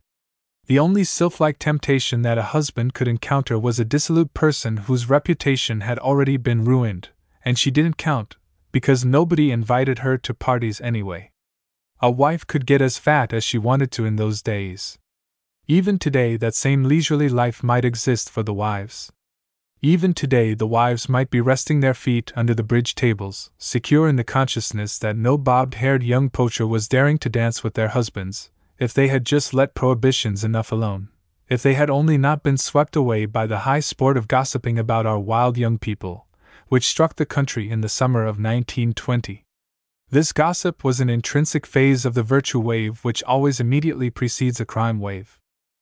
The wives just at this point, instead of sitting tight, made the strategic mistake of turning the full force of the ammunition of gossip, which should have been saved for defending husbands from poachers, into an offensive attack on the flapper's lipstick, on her cigarettes, and on her petting parties. Whenever 2 or 3 wives were gathered together, their topic was our wild young people. That summer, too, saw the launching of that now seasoned romance about the checking of corsets. The resolutions at clubs were being resolved. The preachers were sermonizing. The upstate legislators were drafting bills against flappers smoking cigarettes. Human nature can be pushed just so far. Instead of reforming, the young things apparently decided one might as well lose a reputation for stealing a husband as for smoking a cigarette. The whole arsenal for combating poachers blew up. To make matters worse, in the excitement of the virtue wave, our wild young people had been attacked as a group instead of as individuals. That was the second mistake. The whole strength of gossip consists in selecting one member of the clan for calumny, to stand out disgraced and alone among her exemplary sisters. Because the flappers had been gossiped about en masse, the whole reason for not being gossiped about had ceased. The poacher of that half-generation ago had been the kind of a girl who stalked her game alone. But when all the girls in town are seeking to steal your husband, what are you going to do about it? If you are a woman of 45 with a heaviness around the hips and a disinclination to learn the camel walk. Nor can you get the poachers off the scent by crossing the trail with an eligible bachelor. Logically, the young things should have enough sense to ignore a preempted husband and attend to the serious business of getting themselves husbands. But they haven't. They seem to prefer the husbands of the other women. And curiously, the more they engage in this exotic sport of poaching, the less keen they become about owning a property for somebody else to poach on. The real interstate joke on Puritanism is that the flapper, who flaps because Puritanism has driven her to it, will automatically bring about its cure. The whole vitality of Puritanism rests on the unswerving principle of letting not thy right hand know what thy left hand doeth, if thy left hand is doing something it shouldn't. Puritanism could not last out a weekend without the able assistance of the standardized double life. And that is just what the flappers refuse to respect. They are even insisting on being taken along on the parties, which, by all the rules of Rolfe and Comstock, should be confined to man's double life. Where the chorus lady was once the only brand that had the proper and improper equipment to jazz up an evening, now mankind has come to prefer the flapper, who drinks as much as the Broadweight, is just as peppy and not quite so gold-diggish. It is so simple, smiles Barbara, nonchalantly blowing her smoke rings. You old dear set man an impossible standard. As he had always to be pretending holy emotions whenever he was around you, he just naturally had to get away half the time, to rest the muscles of his inhibitions. Why, you funny old things actually drove man into his double life, just as you made all of his best stories have two editions, one for a nice girl and one for, well, say one not so nice. Our crowd has done more than all of your silly old social hygiene commissions to bring nearer the single standard, by going part way to meet him. The preachers are wasting their time when they rail that the flappers are painting their faces like fallen women. Of course they are painting them that way, for the very good reason that mankind has demonstrated too unmistakably that that kind of woman has a way with her. Not so long ago cosmetics became a moral issue. The curl rag was the only beautifier that somehow never lost its odor of sanctity, and that was doubtless because curl rags were a perfectly logical part of the long-sleeved Canton flannel nightgown civilization. Curls couldn't be so very wrong when they were so frightfully unbecoming in the making. And so the good woman handed over intact to her weaker sister every beautifier that the world had been 8,000 years accumulating. Slowly, timidly the allurements returned. The talcum powder bought for baby surreptitiously reached the nose. When the half-generation ago was young, we had adopted a certain lip salve, just one shade darker than the way lips come, explaining, to save our reputations, that we were keeping our lips from chapping. Rouge, too, had come coyly back, but, and here's the gist of the whole matter, in polite society paint was put on to imitate nature. We were still doing our make-up as man conducted his double life, with intent to deceive the general public.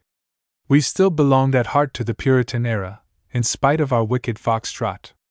All may have been artificial below the neck, from our gossared corsets with their phalanx of garters on to our hobble skirts. But above the neck, we pretended it was natural. The flapper has changed all that. She has turned the lady upside down, as well as the world. For the flapper is au naturel below the neck. Above the neck she is the most artificially and entertainingly painted creature that has graced society since Queen Elizabeth. With one bold stroke of a passionately red lipstick, she has painted out Elaine the Fair and the later-day noble Christie girl and painted in an exotic young person, meet to compete alike with a Ziegfeld showgirl, with a heaven-born Egyptian princess, or even a good Queen Bess, who could not move her face after it was dressed up for the morning. And Bess was the Virgin Queen. The American Victorian is indeed the only era in history when cosmetics became a moral issue. Even in dour Cromwellian England, rouge registered the wrong politics but not immorality. We are merely getting back to normalcy in cosmetics, back behind the dun wall of the Victorian era. And it is the flapper who has done it for us. What's more, she has done it frankly and purposefully, because the reformer, in his naive innocence, has explained to her that what she is doing is wicked and will get that kind of results. Similarly, those of them who had not yet taken off their corsets at dances promptly did so when shocked elders began repeating the corset-checking story. Dear heart, the only reason that they had not done so before was because the little dears hadn't heard that the worst people were using ribs instead of whalebone that season. Vice would die out from disuse if the reformers did not advertise. The Wowzer in the South Seas. Illustration: Frederick O'Brien finds the South Seas purified and beautified by the missionaries. Frederick O'Brien. All over the South Seas the censor has had his day. From New Guinea to Easter Island, he has made his rules and enforced them. Often he wrote glowing pages of prose and poetry about his accomplishments, for reading in Europe and America. He was usually sincere and determined. He felt that it was up to him to make over the native races to suit his own ideas of what pleased God and himself. When he had the lower hand, He prayed and strove in agony to change the wicked hearts of his flock to Clapham or Andover standards. He suffered the contumelies of heathen jibes, and now and again, often enough to make a cartoon popular, he was hot-potted or baked on hot stones as a long pig. When he converted the king or chief, and he always directed his sacred ammunition at the upper classes, he took advantage of every inch of spiritual and governmental club put in his hand, and smote the pagan hip and thigh. His sole effort was to make the South Seas safe for theocracy, and to strafe Satan. Of course, he was a missionary. It is doubtful if any other urge than a religious one could have infused into those canny migrants of the past century the extraordinary zeal that characterized their singular labors in the exquisite and benighted isles of the tropics. To leave the melancholy and futuristic atmosphere of seminaries and Bethels where the ghosts and penalties of millions of sins cast down their hearts, where few baths and drab clothes, dark homes and poor food, made all conscious of dwelling in a vale of tears, and after half a year or more of hard ship fare and the rough discipline of a tossing windjammer, to find themselves in the most magnificent scenes on the globe, and amid the richest bounty, was trial enough of the unstable soul of man.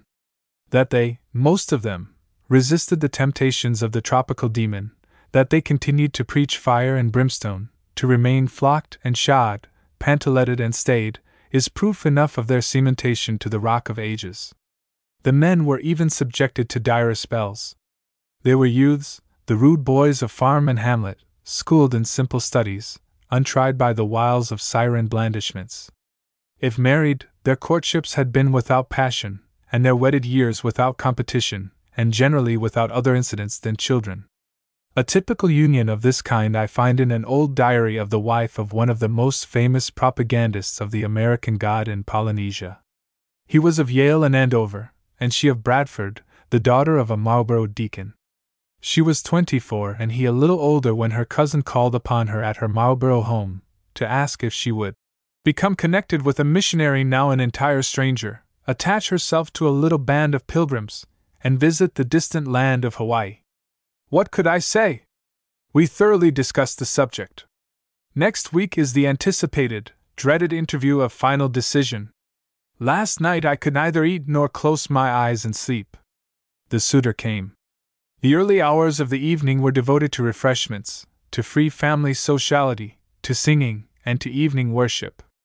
Then one by one the family dispersed, leaving two of similar aspirations, introduced as strangers, to separate at midnight as interested friends.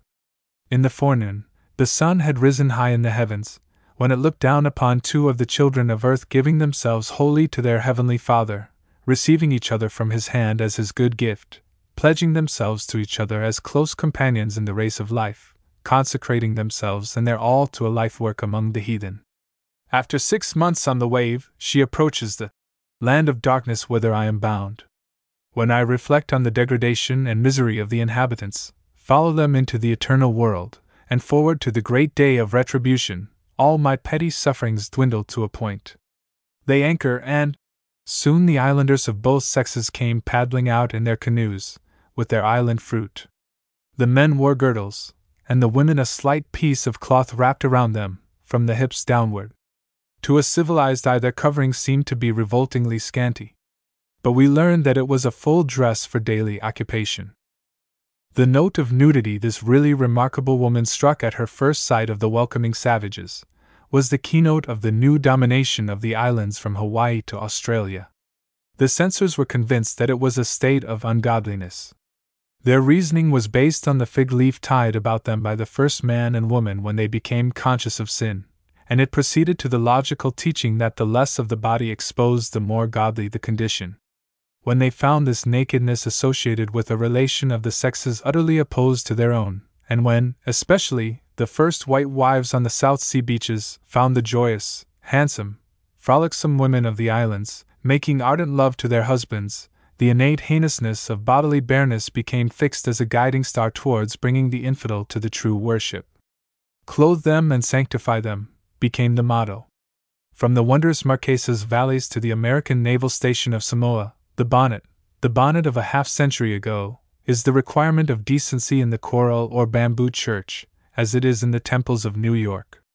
The nightgown or Mother Hubbard of Connecticut became the proper female attire for natives in the house of God, and thus, by gradual establishment of a fashion, in their straw homes, and everywhere, chiefesses were induced to don calico, and chiefs the woolen or denim trousers of refinement. The trader came to sell them, and so business followed the Bible. Tattooing, which, with the Polynesians and Melanesians, was probably a race memory of clothing in a less tropical clime, was condemned bitterly by the white censors as causing nudity. A man or woman whose legs and body were covered with marvelous arabesques and gaudy pictures of palms and fish was not apt to hide them under garments. And here the censor also had an ally in the trader. The two joined unwittingly to break down both the old morale of the pagan and the new morality of the converts. The censorious clerics said that the Lord disliked nakedness, or, at least, that unclothedness was unvirtuous, while the seller of calico and alcohol advised the purchase of his goods for the sake of style. He ridiculed tattooing and nudity, but he also laughed with ribaldry at the religious arguments. The confused indigene, driven by admonition and shame, put on the hot and griming stuffs, and finally, had them kept on him by statute. The censor in the South Seas achieved his highest reach of holy effort. He had made into law the mores his sect or tribe had coined into morals, and was able to punish by civil tribunal the evildoers who refused to abide by his conception of the divine wish. But here, old Mother Nature revolted. All over the world it would appear that she is not in touch with the divinity that shapes the ends of the censors. The clothing donned by the natives of the South Seas killed them. They sweated and remained foul, they swam, and kept on their garments, they were rained on, and laid down in calico and wool, they abandoned the games and exercises which had made them the finest physical race in the world, and took up hymn books and tools. The physical plagues of the whites decimated them. They passed away as the tiar Tahiti withers indoors. The censored returned to the rich earth which had bred them, and taught them its secrets and demands. Only a mournful remnant remains to observe the censorship. But the curious spirit of inversion which tries to make the assumed infinite of a finite nature, which had sacrificed a race to an invented God, persists even in the South Seas. One of the most distinguished authors, who has chosen that delectable clime for his researches, was arrested for napping on his own pepe partly clothed. The parson informed upon him, and the gendarme fined him. In the British South Seas, where I was recently, prohibition had cast a blight upon the more poetical whites. I remember one night when my vessel was anchored for a few hours in the roadstead of a lonely island, a group of civil servants and a minister of the Church of England had come aboard to buy what comforts they might from our civilized caravan. They sat on deck clinking glasses occasionally, talking of cities where a man might be freed from the continuous spying of the unco good. That was the phrase they used, being English or Scots, and when the word was passed that we up-anchored with the turn of the tide at midnight, they sang in a last burst of lively furor a song of Dionysian regret. One stanza lingers with me. In the darkness I called to them as they went down the gangway into their boat. "What is a wowser? He's a bloomin', ol' wants to do unto others what he's bleedin' well done to himself." The wowsers are more active in Hawaii, the most temperate portion of Polynesia, than in the Maori Isles of New Zealand. A law passed at the last session of the Hawaiian legislature prohibits any person over 14 years of age from appearing upon the streets of Honolulu in a bathing suit unless covered suitably by an outer garment reaching at least to the knees. There is a ferment in Honolulu over the arrest and punishment of offenders against this new censorship. It is the result of the control by the spiritual, or perhaps, lineal, descendants of the first South Sea censors, of the great-grandchildren of those men who wore the girdles of leaves at the landing of the Marlborough school teacher 100 years ago. The girdle-wearers are members of the Hawaiian legislature, soon to be succeeded by Japanese native-born, and the censors, likely, are wives of financiers and sugar factors. Again the feeble remnant of the Hawaiian race voted against the girdle. A friend of mine, grandson of the estimable missionary and his bride of the New England of a century ago, thus comments upon the law in a paper sent to me. The facts which caused the passage of the law were that certain residents of Waikiki were donning their bathing suits at home, walking across and along the public streets to the sea and returning in the same state of undress. If the bathing suits had been of the old style, no objection to this would have been made. The woman's bathing suit of the olden days were a cumbrous swaddling garment, high-necked, long-sleeved, full-skirted, bloomer-breeched and stockinged. Simultaneously with the outbreak of the street parade era, above noted, there came with spontaneous combustion-like rapidity, a radical change in the style of female bathing suits. On the street at Waikiki, first the sleeves, then the stockings, then the skirts, then the main portion of the garment covering the legs, successively disappeared, until the low-necked, sleeveless, legless one-piece suit became the thing, and women clad in garments scantier than the scantiest on the ballet stage were parading Kalakaua Avenue in the vicinity of the Moana Hotel, to the scandal and disgust of some, the devouring gaze of others, and the interested inspection of whomsoever chose to inspect. It was a startling sight to the uninitiated, probably unduplicated in any other civilized country. The South Pacific or the heart of Africa would probably have to be visited to find virtuous women so scantily clad, making such exhibition of their persons in public, more particularly on the public streets.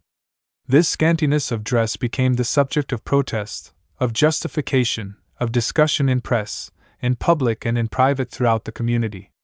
The practice was violently attacked as tending to lewdness and scandal, as vigorously defended as a question of personal taste and liberty, and as a matter concerning safety and comfort in swimming.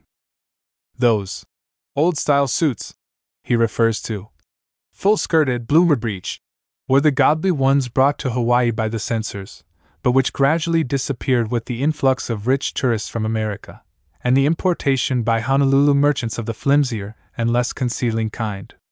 This new generation of whites that has sought escape from the cumbrous, swaddling garment embraces the flapper, who at Waikiki is a beautiful and wholesome sight. Browned by years of exposure to the beach sun, charmingly modeled, and with the grace and freedom of limb of the surfboard rider and canoeist, she has no consciousness of guilt in her emergence dripping from the sea, in her lying in the breeze upon the sand, nor in her walks to and from her bungalow nearby. And she refuses to be censored. The commentator, proprietor of the oldest newspaper in the islands, and himself a noted diplomat, lawyer and revolutionist, he took up a rifle against Liliuokalani, says so. The law has been observed by a few, ignored by a few, and caricatured by the many. It is not an uncommon thing to see a woman walking the streets in Waikiki in the scantiest of bathing suits, with drapery of the flimsiest suspended from her shoulders and floating behind upon the breeze. The police have made a few feeble and spasmodic attempts to persuade observance of the law, with some ill-advised attempts to enforce individual ideas of propriety on the beach itself. On the whole, the law is either openly and flagrantly violated or rendered farcical by the contemptuous manner of its semi-observance. And cautiously but firmly, the grandson of the first missionaries to Hawaii, himself living 6 decades in Honolulu, a church member and supporter of all evangelical and commercial progress, gives advice to the people of his territory, urging that those opposed to the bathing suit law try legally to secure its repeal, but that all obey it while it is on the statute books, he says. As to the question of attire on the beach, there are modest and immodest women to be found everywhere, regardless of their clothes. It is impossible to legislate modesty into a person who is innately immodest, and it is therefore useless to try and do so. The attire of a woman on the beach at Waikiki, as well as her conduct elsewhere, should therefore be left to the individual woman herself. That is the last word of a very shrewd, wealthy, experienced, religious son of censors. But wowzerism dies hard in America or in the South Seas.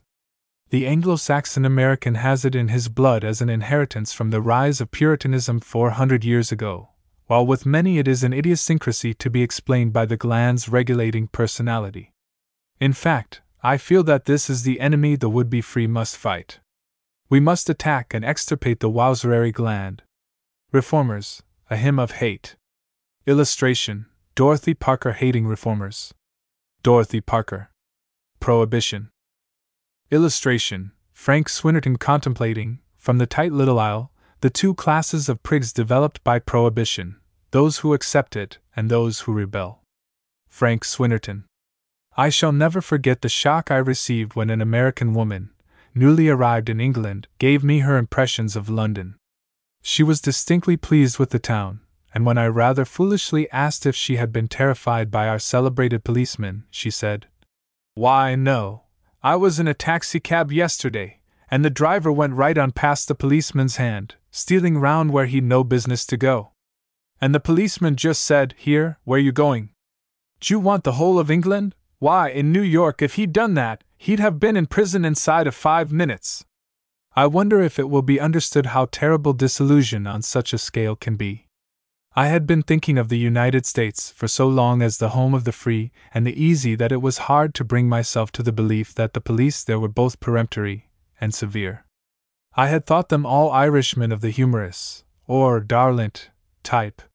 It seems I was mistaken.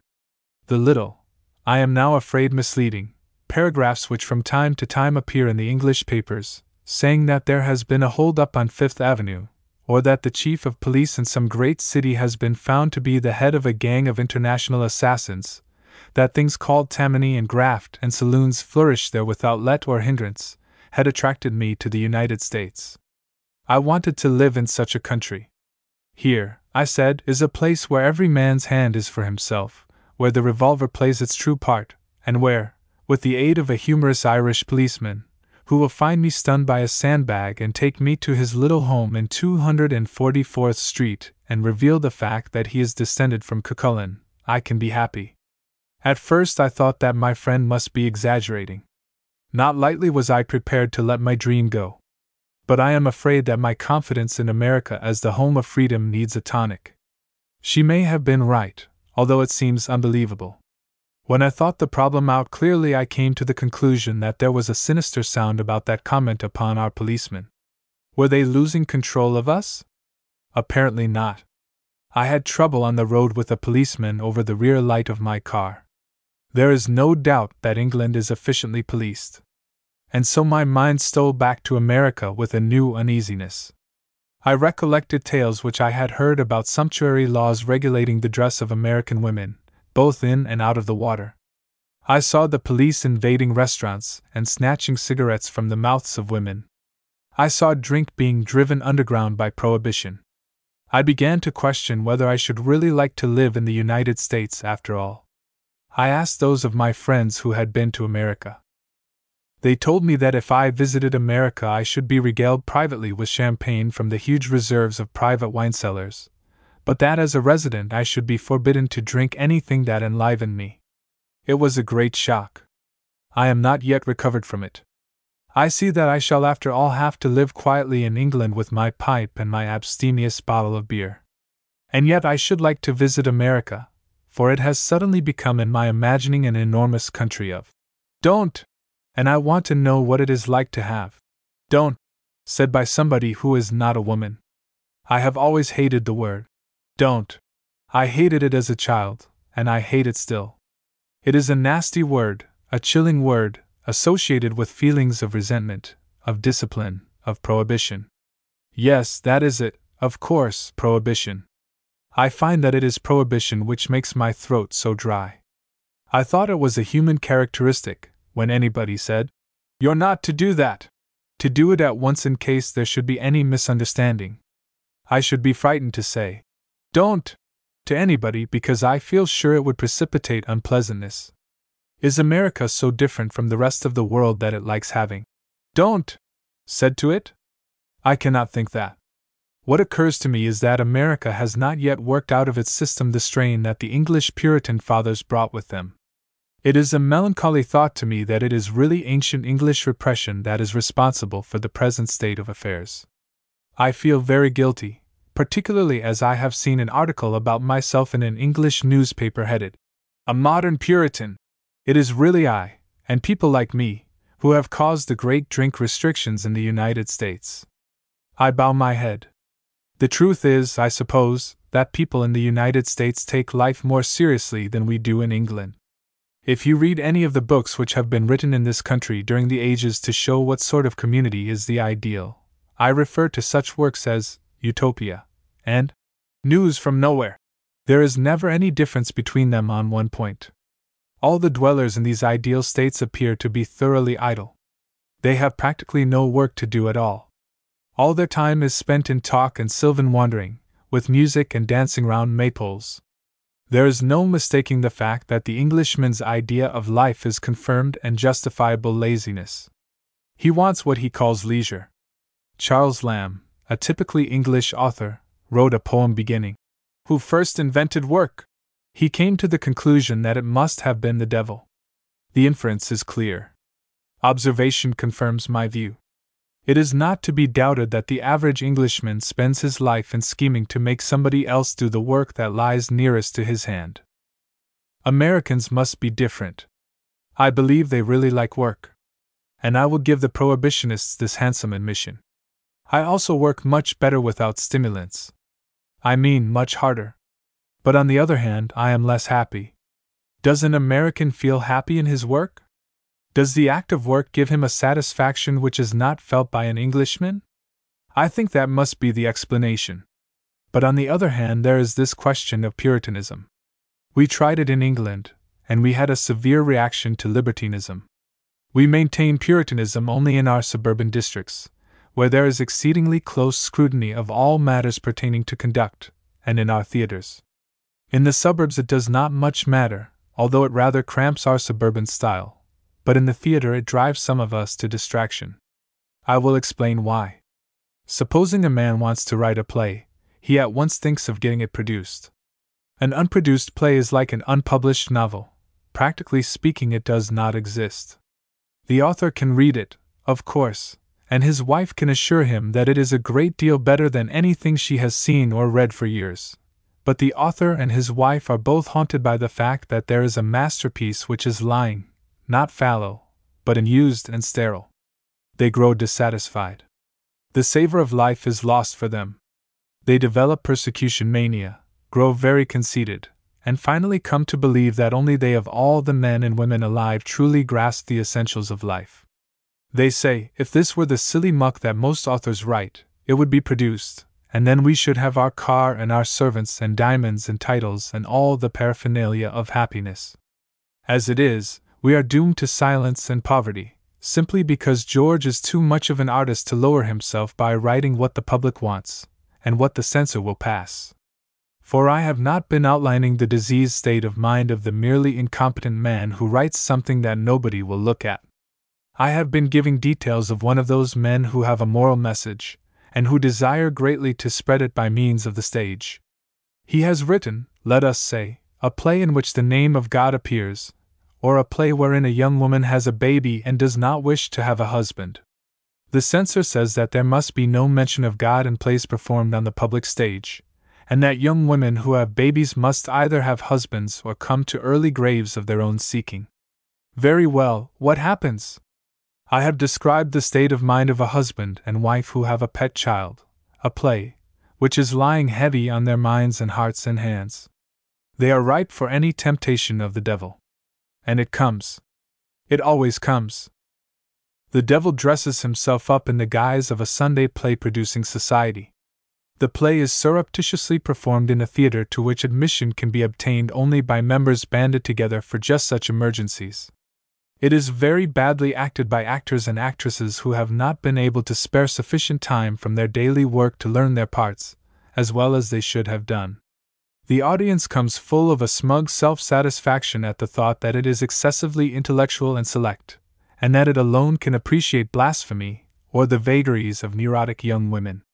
It sits intellectually in the theater, and watches the play. The author sits intellectually in his box, and intellectually accepts the plaudits of the audience. He lives thereafter in a highly intellectual atmosphere. He is driven to become a member of the secret play-producing society, and to watch other plays of a character not suited to the requirements of the censorship. He is morally a ruined man. He will never any more be a decent member of society, for he has become an intellectual. He has been taught to despise ordinary human beings, for they do not want to be wicked or silly, except in the normal humdrum way, and they have not seen his play and are not members of his play-producing society. He discovers that the censored is the only good art. He is driven to the reading of all sorts of continental drama. He is made into an anti-English propagandist. He is like the person in the song, who praises every century but this, and every country but his own. He has been lost for humankind, and is wedded to intellectualism and a sense of superiority to others for the rest of his miserable life.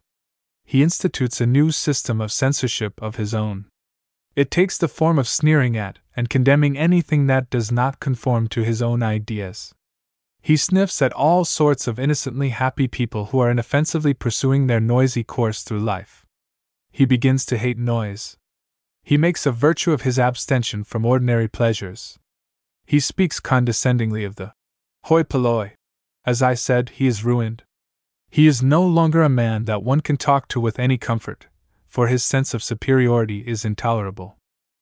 The great defect of prohibition is that when it can be enforced by law, it makes rebels who think there is something inconceivably clever in doing secretly that which the law forbids. They learn to think there is some subtle merit in evading the law. They encourage others to break the law, and so develop cliques and finally new and silly conventions. Or, prohibition has another effect. It makes a whole class who accept its rulings, and gradually these people, owing to a peculiarity which all gregarious animals seem to have, begin to believe that unless all are of their persuasion and of their number, the fault lies with the rebels. First of all, they consider themselves superior to the rebels, and despise them.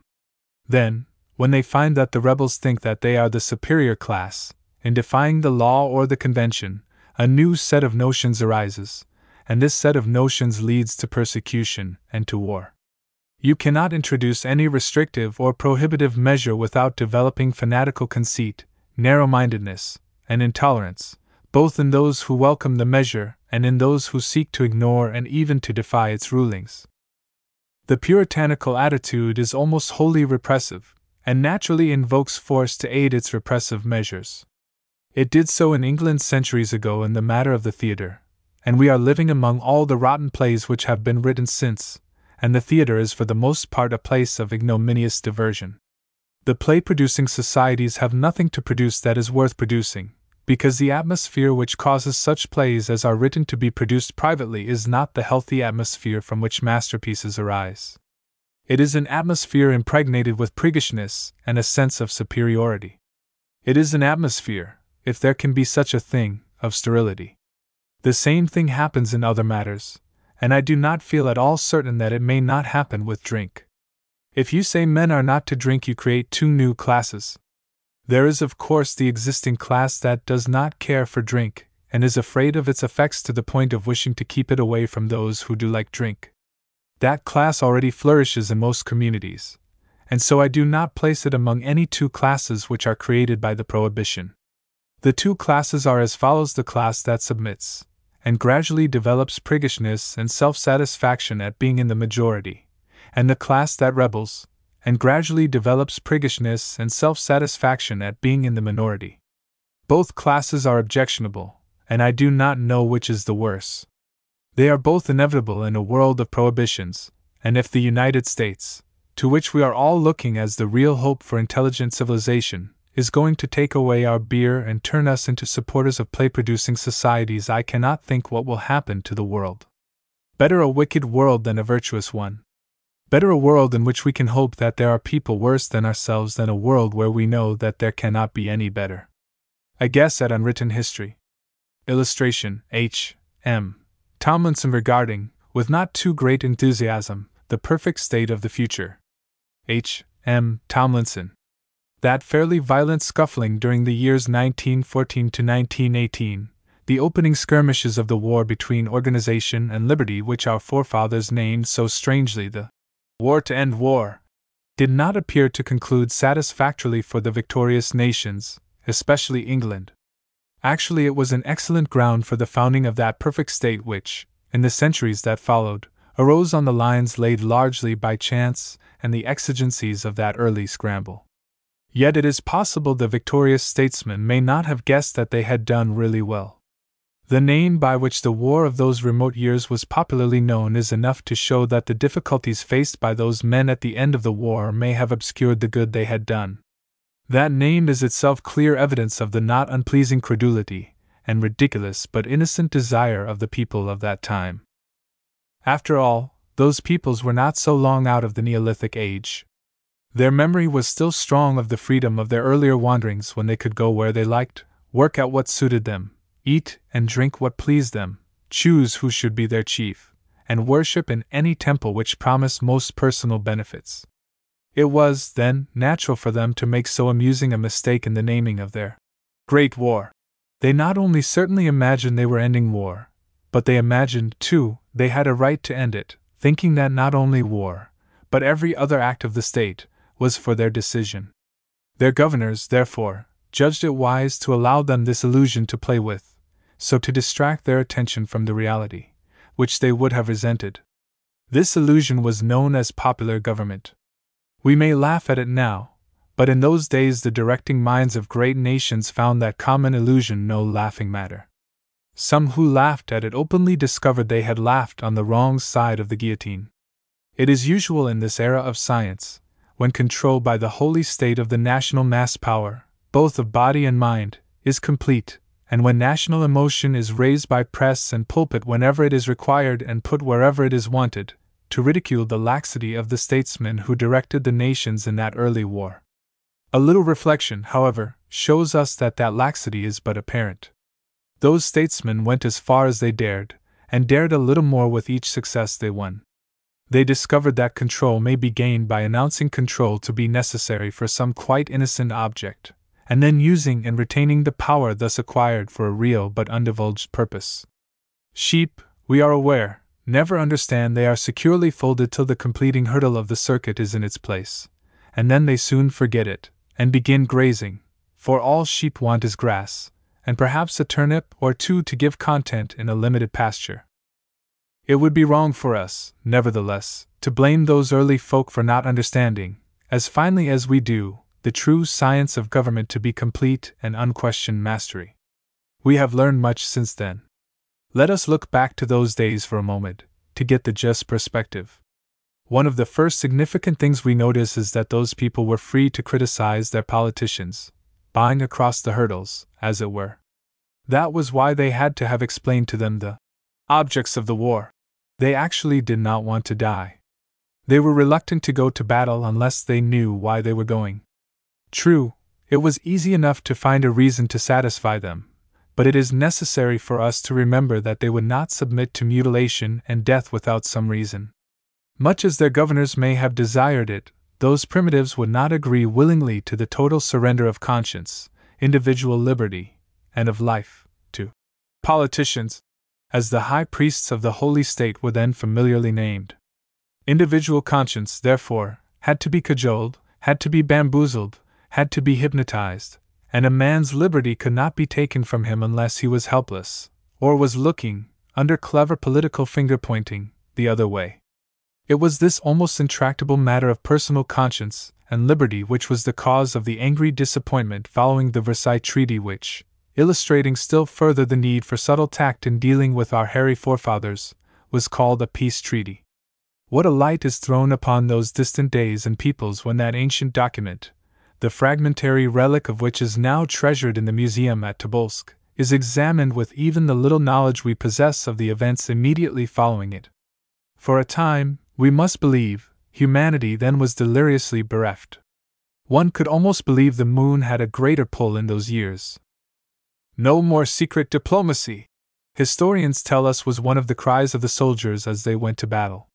There is considerable ground, too, for accepting the amusing traditional tale that even at the end of the war the then President of the American Republic, mainly confined at the time to the Western continent, declared the first point for the guidance of the peace conference must be an open discussion of the covenant. And the first thing to happen when the war ended was the closing of the door of the council room by the peacemakers, who, naturally, were the very men with no other interest till that moment but the full pursuit of war. Yet nobody noticed the door was shut, though nobody could hear what was going on inside the room. The faith in their politicians held by the natives of the backyard communities into which Europe was then divided, on the very eve, we see now, of the full continental control of international manpower by consolidated finance, was the measure of their annoyance when, too late, naturally, the fact that the old shackles from which they had been promised freedom were noticed to be riveted upon them several links tighter. But it is not their faith, so happily youthful, which so reveals their ingenious minds as their resultant annoyance. That resentment illuminates the essential fact for us in studying their mentality as social animals. They really did accept without question, with open and receptive mouths and eyes shut, what was considered pleasing enough to fortify them in the trials of warfare. They were, difficult though it is for us to understand it, too vacant and generous to realize that the objects of the war were but figments nicely calculated to get them busy. The figments, we must give credit to the leaders of the time, were indeed not unimaginatively conjured up. Those inducing visions worked. They were accepted readily, and even with delight. It was sincerely believed that the pleasing dreams were substantial, that those chromatic vapors evoked by gifted statesmen were veritable promises of divine favor for meritorious endurance. From that we can the more easily go with understanding to a study of the consequences of that attractive faith of undisciplined peoples so difficult to grasp for modern students, who witness daily the admirable submission of our own uniform herds to the divine ordinances of the high priests of the sacred entity, the state. Why, we even learn that the survivors of the not inconsiderable armies returned from the battlefields of 1918 with the innocent conviction that the gentlemen of England would keep a bond as faithfully as common soldiers. The hardest tasks of the statesmen of those days arose out of such extraordinary expectations, out of the ruinous supposition of the childish-minded that the honoring of a bond, the fulfillment of a promise in return for benefits received, is equally incumbent on everybody. With that knowledge we begin to realize the difficulties of their statesmen. A careful computation shows us that in England, where indeed the lavish promises had been most picturesque, and where the tough idea of personal liberty took longest to kill, it required just 4 years of severe disciplinary measures and dry bread to reduce the masses generally to a pale, obedient, and constructive spirit. At first they would not work unless they wanted to, and then only at their own price. They pointed, when answering their masters, to the fact that the best-fed people never worked at all, and lived in the best houses. They refused to cancel the official contracts made with them, even when ordered to do so by the police. They behaved indeed, those ex-soldiers, as though it had been their war. Such a state of mind we in these days really find impossible to elucidate. It is rather like trying to read the spots on a giraffe. It is as inscrutable as the once general opinion that the community has a right to decide upon its own affairs. Today we have reached that point in the evolution of society when uniformity is known to be more desirable, because more comfortable than liberty, and uniformity is impossible without compulsion. A man with a free and contentious mind is a danger to the community, for he destroys its ease. He compels his fellows to active thought, if only to refute him. This is a dissipation of energy, and a local weakening of the structure of the state. It is historically true that a few men with ranging and questioning minds have sometimes injected so strong an original virus of thought that the community has been changed in form and nature. It was the mistake of the earlier nations to give little attention to these troublesome and subversive fellows, who always thought more of the truth than they did even of the inviolability of the high priests of the state. They preferred to die rather than surrender the outdated rights of man. Therefore they had to die. The rights of man cannot be allowed to stand in the way of a nation's perfect uniformity. It was many centuries before man realized that the only freedom worth having is freedom from the necessity for individual thought. Perfectly unembarrassed freedom, freedom in which the mind may be empty and sunny, and assured happily of not the slightest interruption from any unsanctioned unofficial idea, became possible to a community only after the sanitary measures were devised which sufficed against unexpected epidemics of speculative thinking. This, we are sadly aware, took time, for the brightly colored hopes sent skyward so long ago as 1914, and the vistas discovered as a consequence by young men whose eyes till then had been resting safely on the ground, and the daring and lively questioning that was aroused by the incessant nudging of sleeping minds, coincided, as it unluckily happened, with the beginnings when the Great War ended, of mass production and international finance, so developing problems of government, the solving of which could not be reconciled with any admission of individual liberty and personal right. It was, therefore, the elimination of the notion of justice and liberty from common opinion which occupied statesmen from 1918 onwards. Gradually the true social morality has been evolved, that one citizen should be so like all other citizens that his only distinguishing characteristic is his number, that the right ideal of citizenship, plain for all to follow, and ensuring the stability of society, is to be so loyal to the holy state that an expression of a man's views in a gathering of his fellows will rouse no more curiosity than a glass of water.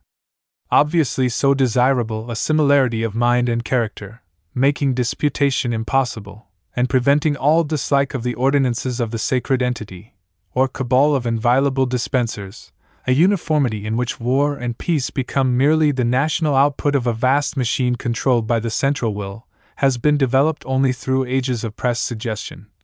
Popular education with a bias that was designed but was scarcely noticeable, the seizing and retaining of opportunities by legislators whenever public opinion was sufficiently diverted, and a development of chemical science and aeronautics which has been encouraged by the enlightened directors of the major industries. The war which began in 1914 showed quite clearly, for example, the value of the censorship. The instituting of this office was never questioned, for it was based on man's first impulse of obedience to superiors when faced by a sudden danger, caused by his fear of the unknown. More than that, the English were in a lucky state of exaltation at the time, and were ready to sacrifice everything to save from destruction what they were told was the ancient, exquisite, and priceless civilization of France. They did save it, but in the prolonged and costly process they learned more than they had known before of that civilization, as well as of their own, and so much of their fear of losing either was evaporated. By that time, anyhow, criticism was useless, because the censorship then was empowered to deal even with a derisive cough when authority was solemnly giving orders. Once the office of the censor was set in its place unnoticed in a time of public nervousness and excitement, the rest was easy, for it became possible to bring all criticism within a law which was elastic enough to be extended even to those figments which merely worked on the timidity of unbalanced minds. It became unpatriotic to express a dislike for margarine, when butter was prohibited. It was unpatriotic for a blind hunchback with heart disease to protest that he was no soldier, if he were ordered to the front. For though the censor, in the early period of that war, dealt merely with news and opinions which might aid the enemy, yet, as the value of adding to a nation's enemies became apparent to authority, it became necessary to turn into enemies of the state those who denounced profiteers for turning blood into money, those who denounced generals for wasting the lives of boys in purposeless actions, those who spoke against the spending of the nation's resources to succor needy contractors, and those who asked whether the war was to go on till all were dead, or whether it might be stopped profitably at any time by using a little common sense. Luckily for the welfare of the community, this need for recognizing as enemies all, at home and abroad, who differed from the decision of the central will, a need which was the natural flower of that confidence which authority acquired through discovering the ease of control, put within the power of the censor by the time of the peace conference every possible form of protest, every call for light, every cry of pain, every demand that such a horrible nonsense as war should cease from human affairs, every plea for compassion and generosity. Thus the problem of perfect government was engendered and simplified. It was at last possible to ensure, at least outwardly, a semblance of uniformity. The rest was a matter of evolution. Till today only a particular inquirer will determine a man from a woman, though it may fail to determine a fool from a man. All are alike, all agree with what is officially announced by the sacred entity, and the nation is as loyal and homogeneous, as contented, as stable and industrious, as a reef of actinozooplasm. Thus the perfect state has been built like a rock. The city of God has at last arisen, and in each of the uniform homes of its neuters, or workers, there is to be found the patriotic symbol, a portrait of a sheep, enjoined by law to hang in a principal place, and bearing the legend, "God bless this loyal face." Here, however, we see at once that such a right condition of the public mind could never have been acquired by a censorship, by a mere prohibition, that is, of individual thinking and acting. That ensures merely a simulacrum of homogeneity. The appearance of general acquiescence may exist, though not the real thing. It is easy to compel men to do what they would not do freely if allowed an opportunity for their reason to work. The problem was to prevent the working of reason. Today, As we know, an order is issued by the chosen, and is followed by a campaign in the press, and by revivals exhorted from the pulpit. There is no chance for the intrusion of reason. No facts are ever issued for reason to work upon, no questioning is ever allowed. The suggestions of the press and pulpit prompt loyalty and obedience, and what might, in early times, have been presented as ridiculous, becomes the mode, and thus, if any rebels exist, it is but briefly, for they are denounced as solitary and repugnant independents. A suggestion becomes public opinion because the majority of people accept it without knowing there is reason to question the suggestion, and the minority also accept it in the end through weariness of an unpleasant and even dangerous distinction. Yet not, observe, all the minority. It was the experience of our forefathers that unsuspected centers of infection always remained, and were not discovered till they had poisoned large areas of the country. Some bold fellow, here and there, had withstood all efforts at intimidation, and in time made others as courageous as himself. A means had to be found to eliminate the possibility of infection by original minds, or clearly the Holy State could not consider itself safe. Here, indeed, we see the hardest of the problems statesmen of the past had to solve. From the mere negation of the censorship, a positive advance had to be made to the obliteration of original thought. This at first, necessarily, was but tentative, and only the confidence gained through successful experiment enabled governments at last to find where the real trouble lay. It was supposed, at first, that the destruction of subversive political tracts and the persecution of radical views would be enough. Yet, of course, it was learned that as fast as these were cropped, growth elsewhere had become vigorous. The human intelligence is natively prone to look towards new things. Then it was that, after a long suspicion of the origin of ideals, great statesmen were led to an examination of classic literature and a study of the arts. Then they saw, what they might have known sooner, that in the very institutions supported by the state, the public libraries and art galleries, were actually preserved the potent ideals which demeaned that general opinion which the state was laboring to establish. The famous day of release was ordered. This was ordained to free mankind from its heritage of the spirit. A test was made, and by that test any book or picture or poem which could not be approved or understood by native deacons of Solomon Island missions, who were imported for the purpose, was at once extirpated. This checked a great deal of the troublesome growth of the mind. Music, however, was strangely forgotten, and it was proved that the great revolution which burst out in Europe 120 years after the Great War began in the emotion occasioned by the continued playing of the compositions of one Beethoven, whose work is now fortunately lost, and other music which remained in favor in spite of the official insistence on the use of the steam saxophone for public concerts. Men, wherever they dared, insisted on having the best. And though the records were at length destroyed, the tenacious memories of a few fanatics and cranks preserved much of the old music, and that usually of the worst and most disloyal. Here we see another step had to be taken by men in control of the state. The memory of what was classical was kept though in an ever-fading condition, and now and again some point of memory fructified to almost its original suggestive beauty in the fortuitously abnormal brain of a genius, and thus the state work of hygiene had to be done over again, for curiously enough people everywhere rose like a tide, and moved spontaneously towards these manifestations of liberty and beauty, and away from their loyalty to the God-state. A method, therefore, had to be discovered, first for obliterating what remained in the public memory of what was magical and rebellious, and then for the elimination of any possibility of original genius arising. And genius was, it was seen, first and last, the cause of all the trouble. The destruction of all great works of art was followed, 50 years later, by the period of purging. All who were denounced for having quoted forbidden poetry, or for humming forbidden music, were executed. Such malefactors, who refused to forget, obviously could not be allowed to live. This gave a long period of peace, in which the sacred entity, the unassailable authority, took concrete form.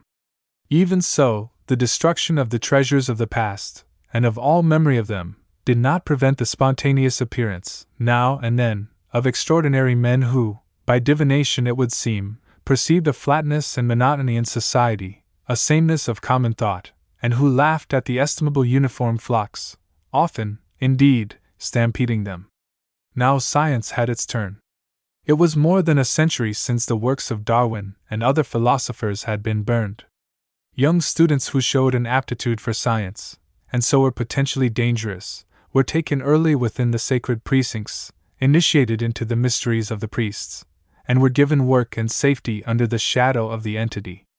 They rarely went wrong, and when they did they went further or were heard of no more. These men of science were set the problem of finding a method of sterilizing the unfit, that is, people who showed any decadent tendency to originality. All the increase of population by that time was occasioned under the direction of the high priests, so that the holy state had not only the power of dealing death, but of bringing new life. The new life, it is evident, had to be determined, as far as possible, by a scientific specification of a perfect citizen, and in the course of a century or two, through the destruction of intelligence wherever it inadvertently appeared, through the selection of parents sufficiently loyal and docile to accept marriage immediately when ordered by officials, and by certain signs, such as lustiness, by which, at a birth, the skilled public watchers who accompanied midwives were made suspicious of the newborn as possible enemies of the state. At last mankind arrived at its present perfection, content, and happiness, with hardly an intellectual doubt or a sign of suspicious joy to mar the whole serene horizon of the holy state's exactitude. Yet we dare ask, had it not been for that little war to end war of 1914 to 1918, so innocently named by our forefathers who had too much liberty to know what they were talking about, would the possibility of our present social tranquility have arisen? It is hardly likely. The freedom we enjoy from all criticism, from all interruptions of mind and spirit, an internal peace which is indeed never broken except by the lethal germs of our modern wars that, in the due course of nature, obliterate every week or so a few of our cities, was a lucky chance that was seized upon by public-spirited legislators who had the prescience to know its value. In vino demitasse. Illustration: Charles Hanson Towne and the Law. Charles Hanson Towne. The young old philosopher and I were sitting in one of the innumerable restaurants in New York where the sanctity of the law is about as much considered as a bicycle ride up Mt. Etna. At the next table, indeed, all around us, rich red wine was being poured into little cups. The new motto of America should be in vino demitasse, my friend said, smiling. And I quite agreed with him. For it is being done everywhere, in the most exalted circles, and in the lowest. Poor old human nature, which an organized minority are so bent upon changing overnight, cannot be altered, and all the emphasis in a supposedly free country having been placed upon not drinking, the prohibitionists are wondering why so many of us care for liquid refreshment. There is too much verboten in America today. I can remember the time, not so long ago, when no dinner party was counted a success unless 4 or 5 cocktails were served before we sat down at the table. But that era passed. It was soon evident that such foolishness would lead to grave disaster, if not to the grave, and the young businessman who was seen to consume even 1 glass of beer at luncheon was frowned upon, catalogued as unsteady, even in the face of the fact that perhaps the most efficient people in the world were automatic beer drinkers. As to drinking, in America we had other ideas. Big business, which has become such a potent factor among us, and more a part of our national consciousness than art and letters ever will be, of its own volition placed a ban upon immoderate drinking, and the sane among us, of whom there were still many, gladly fell in line, and either went periodically upon the water wagon or took a nip only occasionally when the cares of life weighed too heavily and insistently upon us. Why, then, the reformers? Why the uplift workers? Why the extremists? Not content with a great and wise people working out their own salvation from within, they must step forth in solemn battalions, and make us pure and holy, from without. We resent them. There is no reason why an entire nation should be indicted for the sins and failings of a few. It would be quite as sensible to forbid connubial bliss because there are a handful of libertines in the world. The cry goes up, however, that the next generation will be so much better because of our enforced good behavior now. I am afraid that I am not enough of an altruist to care so definitely about the morals of a race unborn. I feel that my children, looking over the files of our newspapers, as they sip their light wine and beer, may smile and say, "Poor Grandpa! He had so little self-control that the government had to put the screws on him and his friends. Too bad! They must have been a fast set in his day. And yet, he left us a pretty good heritage of health and strength. We wonder if he was such an awful devil as history makes out." The truth is that nothing, in moderation, ever hurt anybody. That is why the wise among us are against prohibition and strongly for temperance. Normal men do not like to be coddled. If coddling is done, however, they like to pick their coddlers. We don't like a lean and sour-visaged prohibitionist making a fuss over us, feeling our pulse, taking our temperature, smoothing our brow. The whole trouble with the world today, as a sane man views it, is that there has been altogether too much coddling of the physically and mentally unfit. We have become, through drifting, a nation of hypocrites. We make laws so fast that the bewildered citizen cannot follow them. We add amendment after amendment to our Constitution, and then laugh at what we have done, the while we secretly rebel. We have few convictions, and we refuse to face issues squarely and honestly. We pretend to be virtuous before the rest of the world, but we are like the ostrich which hides its head in the sands. We pretend that, just as the eugenists think of the physical attributes of the coming generation, we consider the mental attributes, and we turn around and raise a race of bootleggers. We permit our enormous foreign population to see us at our legislative work, and then we go proudly and sanctimoniously to restaurants and allow Italian, German, and French waiters to pour red wine into our demi-tasses. Oh, we are not in our cups, only in our half-cups. It would all be very amusing were it not so terribly serious. For we are rapidly floating toward trouble, and hypocritically enough, we will not admit it. When it is said, since the tragedy of Prohibition, that the reformers will next snatch our cigars and cigarettes out of our mouths, we shrug our shoulders, smile, and pass on, saying, "Oh no! That would be going too far," in the face of what already has been accomplished in this land of the spree and the home of the grave. Yes, we have become grave indeed. For there can be no doubt that there is a feeling of great unhappiness and unrest in America now. One hears the most solid citizens saying, "I do not try to save any more, I merely live from day to day, hoping against hope that things will right themselves, and that the old order will somehow return." Who gets a long-term lease nowadays? Those of us who are old enough to remember the simplicity and peace of the golden 80s and 90s are appalled at the nervous tension and complexities of this hour. We are all catalogued and tagged, just as they are in that Prussia we so recently and fervently despised, and we are hounded by income tax investigators, surrounded by a horde of spies who search our luggage, pry into our kitchens to see if we are making home brew, raided in restaurants, and laughed at by king-ridden and shackled Europeans.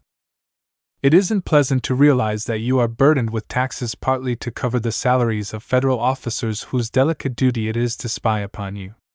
And then when you walk out and talk to the policeman on your street, he will whisper in your ear that he knows where he can get you some delicious ale, and see to it that it is safely delivered at your door. This is the America, deny it as we will, that we are living in today. I confess that I hang my head a bit, and am ashamed to look a Frenchman in the face. Not long ago, at a dinner, I asked a certain politician. I refused to grace him with the name of statesman, though he has ambitions to be known as such, why, if he believed in the Volstead Act, he still consumed whiskey. His answer was intended to be amusing. To me it was disgraceful. Said he, "I am drinking as much as I can in order to lessen the supply for the other fellow." And just a while back I went to a banquet at a country club near New York.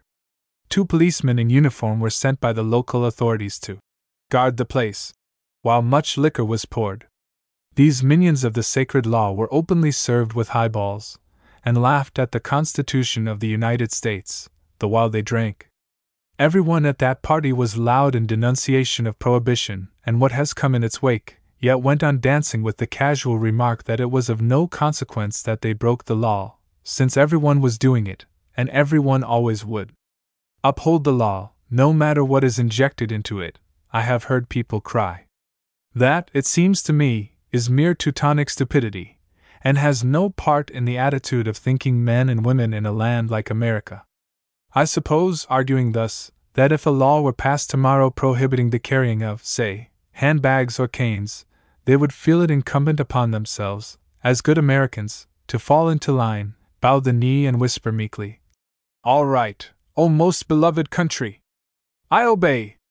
A good American, as I understand it, is not one who ignorantly stands for the letter of the law, no matter what that law may be. A good American is one who tries to set his country right, one who looks beyond the present ungenerous attitude of the fanatics, one who visualizes the future and prays that our liberty may not be further jeopardized, for the good of the generations that are to follow us. We fought to rid the world of autocracy, yet we have suddenly become the most autocratic nation on earth. Prohibition is a symbol of the death of freedom. The issue at stake is as clear-cut as taxation without representation, and our legislators should remember a certain well-known Boston Tea Party. There would have been no United States of America unless a few honest men with sound convictions had rebelled and protested against tyranny. The right kind of rebel makes the right kind of citizen. I have heard a few people liken one's duty in the matter of the draft to the prohibition law. If we obeyed a summons to fight, whether we liked fighting or not, we should likewise obey the law regarding drinking, they contend. The two things are as separated as the poles. In 1914, and thereafter, civilization itself was at stake, and that man would have been blind indeed who did not see the stern and clear-cut issues before us all. We leaped to arms because we wanted to protect humanity, because the death knell of democracy was sounding. Prohibition, these same people would tell us, should be enforced to save poor, weak humanity and civilization again, and we should fight to that end. Yet as long as the world has been moving, civilized man has been consuming a certain amount of alcohol, and has been in no serious danger of going down to disaster. We have progressed through the ages, despite our cheerful cups of wine, and though of course a few imbeciles have dropped from the line, the rest of us have been none the worse, in fact, sometimes a little better, for our occasional libations. Let anyone deny this who has ever, for a moment even, been in Arcady. And the dreadful and incontrovertible fact remains that the sober nations have not proved themselves superior to those who drink in moderation, who are happy over prohibition. First, the prohibitionists themselves, and secondly, the bootleggers. The more the lid is clamped on in our great cities, the more rejoicing goes on in that mysterious inner and under circle which dispenses liquor, and will continue to dispense it, I fear, until the end of time. Whenever there is a drive on in New York to mop up the place, prices soar to the skies, and the illicit trade waxes brisker than ever. No wonder the bootleggers grow happy and rich, and evade the income tax which the rest of us must pay. I am not sympathetic toward those who say that they have been driven to excessive drinking because a certain obnoxious law has been passed. The only way to fight prohibition is to fight it soberly.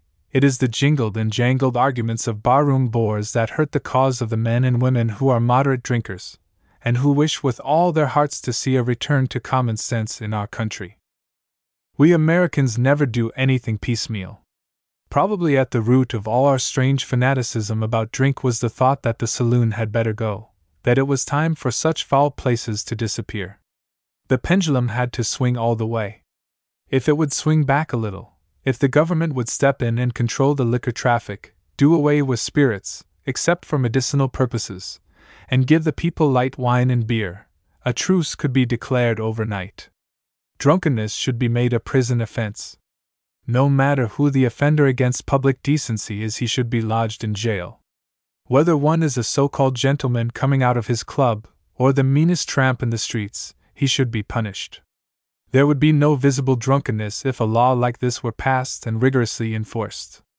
I am afraid that so long as grapes grow on vines and apples on trees, so long as fermentation is one of nature's processes, there can be no such thing as prohibition. And the biblical justification for drinking is pleasant reading for those who like, now and then, a little wine at their dinner tables. Yet there are fanatics who rise up and shout that the wine Christ caused to appear at the marriage feast of Cana was not intoxicating. What divination is theirs which makes them so positive? If water was just as good, why did not water remain in the casks?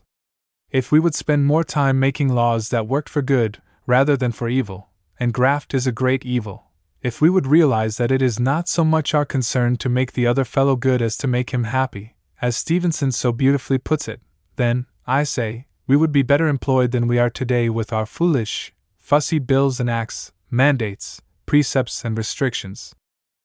I believe firmly in local option in all things, but there is no reason why New York, or any other great city, should live as Kansas and Idaho live. I prefer New York because a big city gives me a spiritual uplift that a prairie town does not. It is my privilege to live where I desire. I like to hear fine music, to come in contact with intellectuals, to go to plays that are worthwhile, to read books that satisfy my soul. I find such a life in New York. I have no quarrel with the man who prefers the silence and loneliness of forests and plains. He may be far happier than I, but I do insist that if I let him alone, he also should let me alone. Throbbing cities thrill me, cities with their glamour, their wonder, their enchantment, their dreams of agate and stone, their lofty towers that plunge to the very skies and kiss the clouds. I happen to like the innocent laughter in a glass of champagne. You may call it wicked hilarity. But the continental manner of living appeals to me. I like the color and warmth and fervor of life, and people who drink red wine with their meals seem to me to be more cosmopolitan than those who do not. All this seems part of the pageant of life to me. I am not provincial, and I do not care to be made provincial by unintelligent and unimaginative lawmakers. It may be that I am entirely wrong. I do not know. But I do know that it seems utterly unreasonable to force me to abstain from wine if I wish it, just because there are a few heavy imbibers of whiskey in the world. I think it is a far more serious matter to have practically all of us lawbreakers than to have 0.5% of us drunkards. Let us have done with insincere, inelastic laws, and get back to wisdom and truth and sanity. Bootleg. Illustration, John V. A. Weaver noticing the bartender who has been thrown out of work by prohibition. John V. A. Weaver. With a graceful bow to Don Marquis. And the playwright. Illustration, Alexander Wolcott rescuing the playwright from the awful shears of the censor. Alexander Wolcott. Every American playwright goes about his work these days oppressed by a foreboding. He suspects that before long a censor is going to materialize out of thin air to take stern and morose charge of the American theater. It is true that no statutory precipitation of such an agent has been definitely proposed. It is true that the policeman from the nearest corner has not gone so far as to drop around and warn him that he'd better be careful. Nevertheless, he has the foreboding. He perceives dimly that a desire to chasten the stage is in the air. And he is right. It is. It has been ever since the war. Of course, an itch to lay hands on the theater was begetting restlessness in the American bosom considerably prior to April 6, 1917. It is part of this country's Puritan inheritance to believe that playgoing is somehow bad, that an enjoyment and patronage of the theater is sinful.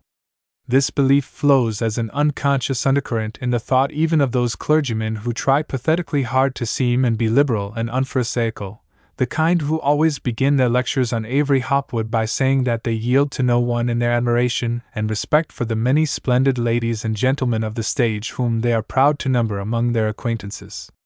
Shaw, in his comparatively mild-mannered preface to The Showing Up of Blanco Posnet, recognizes the Puritan hostility to the theater, but somewhat perversely, ascribes it to the fact that the promenoirs have always been used as show windows by the courtesans of each generation. I suspect, however, that hostility was more deeply rooted. The Puritans disliked the theater because it was jolly. It was a place where people went in deliberate quest of enjoyment. And you weren't supposed to do that on earth. Plenty of time for that later on. When I was a knee-breeched schoolboy in Philadelphia, some of the more dissipated of us used to organize Saturday excursions to Keith's old 8th Street Theater, a vaudeville temple known to the natives as the Bijou. Fortified with a quarter and some sandwiches, one went at 11 in the morning and hung on till the edge of midnight. To my genuine surprise and confusion, I gathered that some of our classmates not only avoided these orgies, but sincerely believed that we, who indulged in them, were simply courting hell's fire. They stayed at home and, I suppose, read Elsie Dinsmore. It so happens that I never encountered that book during my formative years, but was in my hopelessly corrupted 30s before ever I saw a copy. Even then, it did not lack interest. And one passage, at least, richly rewarded a glance through its pages. It seems that Elsie, arriving from somewhere, reached some city in the late evening. Her father, a rakish, devil-may-care fellow who thought it was all right for Elsie to play the piano on Sunday, met her at the station and engaged a cabriolet to take her across town to whatever shelter had been selected for the night.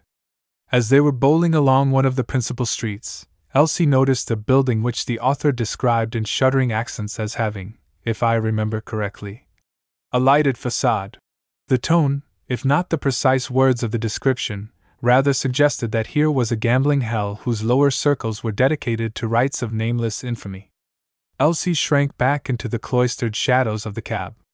"Oh, father!" she cried in hurt bewilderment. "What kind of place was that?" Smitten, apparently, with a certain remorse that he had suffered her virginal eyes to reflect so scabrous a spot, he put a sheltering arm around her and said sadly, "That, little daughter, was a theater." At which limp climax, perhaps, you smile a little.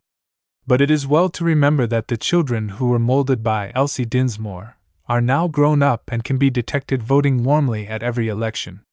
Many of them kicked over the traces long ago, but there are also many who are reading Harold Bell Wright today. They admire Henry Ford. They sit enthralled at the feet of Dr. John Roach Stratton. And not wryly but with undiscouraged faith, they vote away for the Highlands and the Hardings of each recurrent crisis. They brought the bootlegger into existence, and, at a rallying cry lifted by anyone against the theater, they will come scurrying intently from 1,000 unsuspected flats and two-story houses. They are the more responsive to such cries since the war. That might have been foreseen by anyone at all familiar with the psychopathology of reform. A cigarette addict who, in a Spartan moment, swears off smoking, is familiar enough with the inner gnaw that robs him of his sleep and roils his dinner for days and days. His body, long habituated to the tobacco, had dutifully taken on the business of manufacturing its antidote. When the tobacco is abruptly removed, the body continues for a while to turn out the antidote as usual, and during that while, that antidote goes roaming angrily through the system, seeking something to oppose and destroy. A somewhat analogous condition has agitated the body politic ever since the late fall of 1918. The passage of the 18th Amendment had robbed the prohibitionists of their chief excitement. Then the signing of the armistice took away the glamour of public spiritedness from all those good people who had had such a splendid time keeping an eye on their presumably treasonable neighbors. Behold, then, the busy body, which is in every one of us, all dressed up and nowhere to go. The itch became tremendous. The moving pictures caught it first. No wonder the American playwright is uneasy. He ought to be. He dreads a censorship of the theater because he suspects, not without reason, that it will be corrupt, that it will work foolishly, and that, having taken and relished an inch, it will take an ell. He is the more uneasy because he realizes that the theater presents a special incitement and a special problem, a problem altogether different from that presented by the bookstall, for instance. The play, once produced, is open to all the world. It may have been written with the thought that it would amuse Franklin P. Adams, but it is attended, in a body, by the unintelligentsia. It may have been heavily seasoned in the hope that it would jounce the rough boy of Baltimore. H. L. Mencken, and lo, there in the third row on the aisle, is Dr. Frank Crane, being made visibly ill by it. Your playwright may write a piece to touch the memories and stir the hearts of elderly sinners, but he has to face the fact that the girls from Miss Spence's school may come fluttering to it, row on row. On his desk is a seductive 2-volume assemblage of Poetica Erotica, edited by T. R. Smith, the antiquarian. It is a book which, if flaunted, would agitate the Postmaster General, stir up the grand jury, and make the Society for the Suppression of Vice call a special mass meeting. It is managed as a commercial article by a system of furtive, semi-private sales which probably enhance its value as a source of revenue, and yet shut the mouth of the heirs of Anthony Comstock. A folder announces that the juicy satyr icon of Petronius Arbiter will shortly issue from the same presses. And so on, endlessly. It is a neat arrangement, but one which cannot be imitated by the playwright. When he wants to be naughty, he must make up his mind to being naughty right out on the street corner where everyone can see him. And though, in the moments when he is disposed to temporize, he sometimes thinks that suspect plays might, like saucy novels, be first inspected in manuscript, he knows full well that no such tactics are really feasible in the theater. Your publisher, inwardly hot with resentment, may nevertheless take the occasional precaution of showing the script of a thin ice book to the authorities, even to the self-constituted ones, thereby forestalling prosecution by agreeing to delete in advance such phrases and incidents as seem likely to agitate those authorities unduly. But the flavor and significance of a play depends too much on the manner of its performance, and cannot be clearly forecast prior to that performance any more than the hue of a goblet can be guessed before the wine is poured.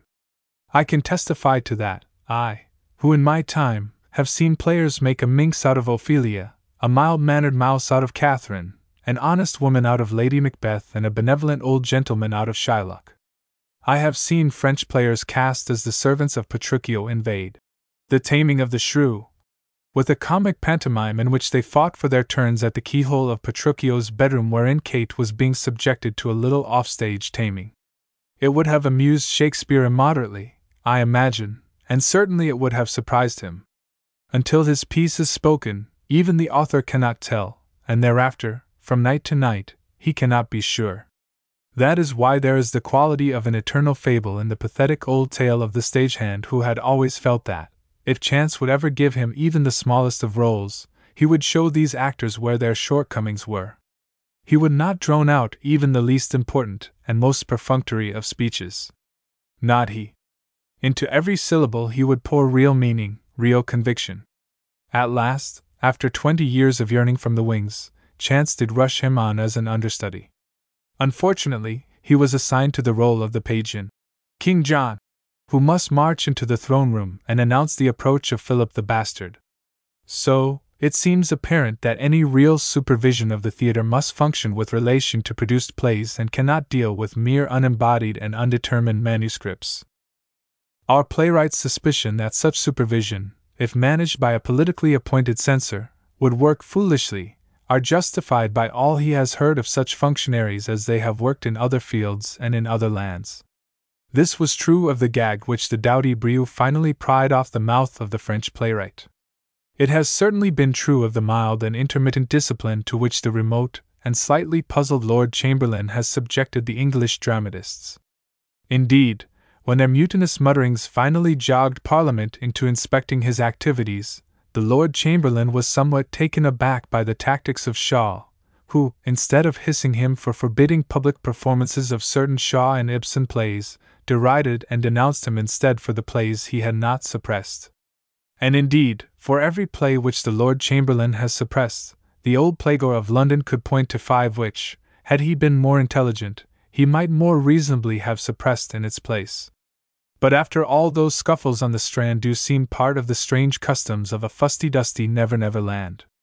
So our American playwright turns, instead, to the purifications effected nearer home. He looks apprehensively into the matter of the movies.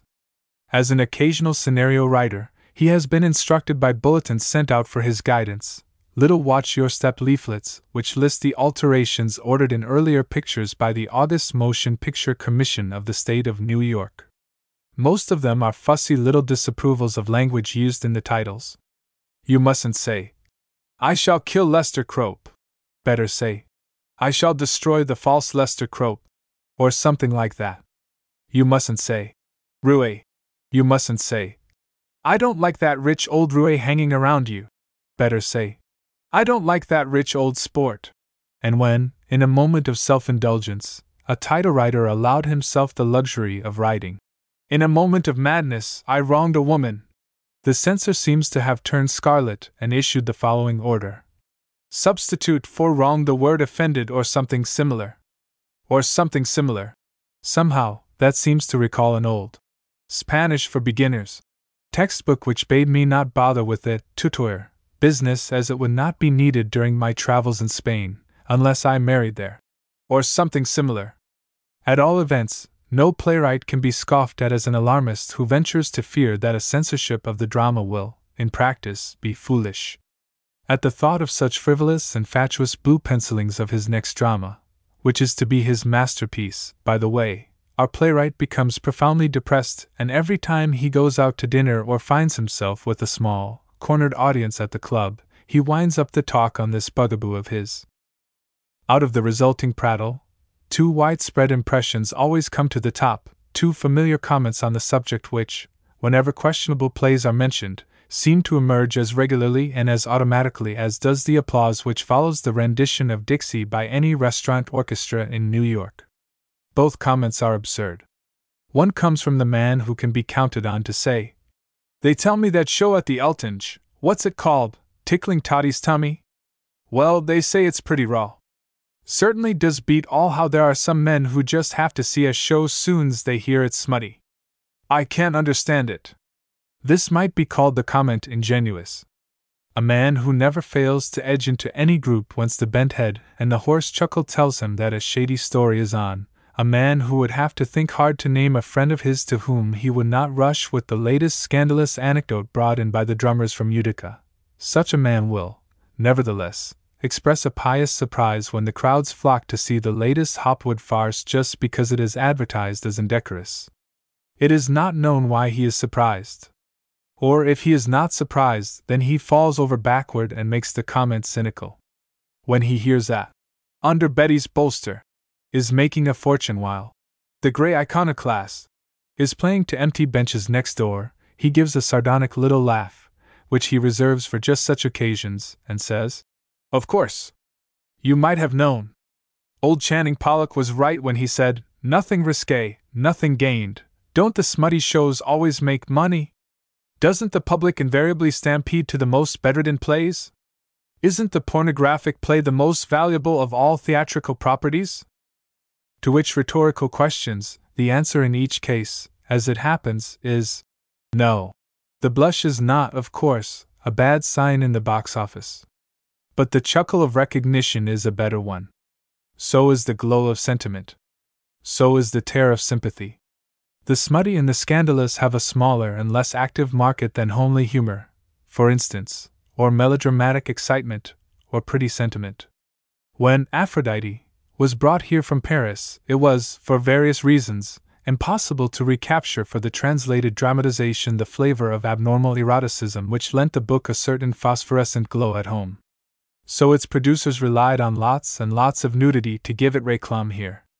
At this the Hearst papers did some rather pointed blushing, and the next morning there was a grand scrimmage at the box office and seats were hawked about for grotesque prices. Whereupon the comment cynical could be heard on all sides. But when at the end of the season or so later, Aphrodite was withdrawn with a shortage of $190,000 or so on its books, the cynics were too engrossed with some other play to mention the fact. To be sure, that shortage was more than made up next season on the road, but it ought to be mentioned that Aphrodite knew the indignity of many and many an empty row in New York. The great fortunes, as a matter of fact, are made with plays like Peg O' My Heart and The First Year, both as pure as the driven snow. It is true that Avery Hopwood has grown rich on his royalties, but not so rich as Winchell Smith, who has dealt exclusively with sweetness and light. Also, those who laugh most caustically over the Hopwood estate usually find it convenient to ignore the fact that the greatest single contribution to it has been made by the Bat, at which Dr. Stratton might conceivably faint from excitement, but at which he would have to work pretty hard to do any blushing. So much for the familiar catchwords and their validity. A little discouraged by the fatuity of all lay discussion, our playwright may be pictured as retreating to the clubrooms of the American dramatists, and there finding his fellow craftsmen all busy as bees on scenarios overflowing with not particularly original sin.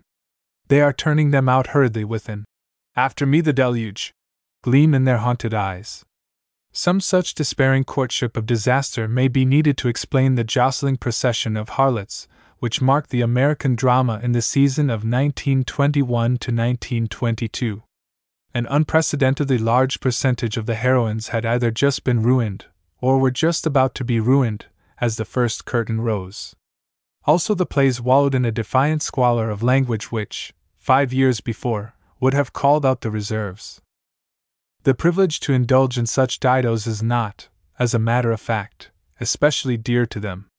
They do not really prize unduly the right to use the word slut once in every act. They can even bear up whenever a law forbids disrobing on the stage. They know that most pruriency in the theater derives from the old frustrations sealed up and festering in the mind of the onlooker who detects it. They suspect, from what little reading they have managed in the psychology of outlets, that the more mock raping there is done on the stage of the local opera house, the less real raping will be done on the greensward of the nearest park. But they know, too, that the force of modesty is one of the strongest and most ancient instincts of civilized man, that probably it is a sound and healthy one, inextricably involved in the race's instinct of self-preservation and self-perpetuation. Anyway, they feel that the discussion draws them into matters unarguable. They dread a censor most for fear his appetite will grow by what it feeds on. They know that the Lord Chamberlain began by exorcising obscenity from the English theatre, and ended by banning so fiercely puritanical a play as Mrs. Warren's Profession, because it admitted the existence of brothel keeping as a business, and by shutting up such innocent merriment as The Mikado, because its jocularity might offend the, at the moment, dear Japanese. Most American playwrights would derive a certain enjoyment from watching a posse of citizens in wrathful pursuit of one of those theatrical managers who are big brothers to the trembling crones that totter up to you on the Boulevard des Italiens and try to sell you a few obscene postal cards. But most American playwrights would feel a genuine apprehension lest such a posse, confused in its values and its mission, might then turn and lock up Eugene O'Neill because of the rough talk that lends veracity to The Hairy Ape, or because of the steady scrutiny which has the effect of stripping naked the unhappy creatures of his play called Different. They would be perfectly willing to cooperate with a state official appointed to prevent the use of naughty words on the American stage, but they darkly suspect that he would then require every heroine to bring a letter from her pastor, and would end by interfering with all plays which suggested, for instance, that government had been known, from time to time, to prove corrupt, wealth to become oppressive, and law, on rare occasions, to seem just a wee bit unjust. They are minded to resist any supervision of the theatre's manners for fear it might shackle in time the theatre's thought. Today or tomorrow they may be seen temporizing or at least negotiating with the forces of suppression in any community, but they are really seeking all the time to frustrate those forces, and will so seek ever and always, law or no law. It was just such frustration they were seeking when, after a season of ruined heroines and ruined managers, they all gravely sat down in April 1922 and drew up a panel of 300 pure-minded citizens from which a jury could be called to pass on any play complained of. And they have the comfort of knowing that any such supervision, today or tomorrow, legalized or roundabout, mild or incessant, is bound to be superficial, spasmodic, and largely formal.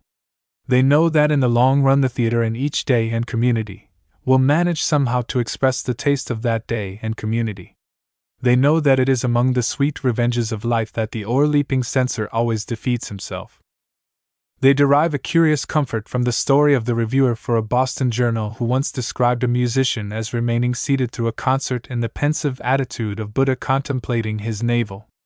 It is a story within whose implications lies all that has ever been said, or ever will be said, about censorship. The copy-readers and make-up men, it seems, could see nothing especially infamous in their reviewer's little simile. As poor George Sampson said of the outraged Mrs. Wilfer's underpetticoat, "We know it's there." At all events, the offending word passed all the centuries and was printed as written. When, too late, it caught the horrified eye of the proprietor. At the sight of so crassly physical a term in the chaste columns of his own paper, he rushed to the telephone at the club and called up the managing editor. That word must come out. But the paper was already on the presses. Even as they spoke, these were whirling out copy after copy. Too late to reset? Yes, much too late. But was there not still some remedy which would keep at least part of the edition free from that dreadful word? Wasn't it still possible to rout out the type at that point, to chisel the word away and leave a blank? Yes, that was possible. So the presses were halted, the one word was scraped out, the presses word again, and the review, with a gape in the line, went up and down Beacon Street. Whereat Boston that night shook with a mighty laughter, the contented laughter of the unregenerate. The oracle that always says no. Illustration: the periscope of the author of The Mirrors of Washington is turned toward the great negative oracle. The author of The Mirrors of Washington. Has anyone ever stopped to think what the nonsensorship would do to our suppressed desires? A little while ago, suppressed desires were one's own affair.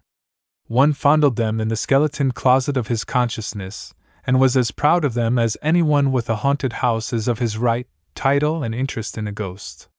They proved to him that though he went to church on Sunday and was respectably married to only one woman, he was really beneath his correct exterior a whale of a fellow, who might have been, had he but let himself go, a Casanova or at least a Byron.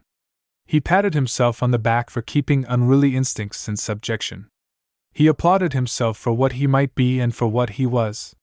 He got it coming and going. It was a pleasant age. But now is he permitted to have his own secret museum of virility? I speak only of the sex which has my deepest sympathy.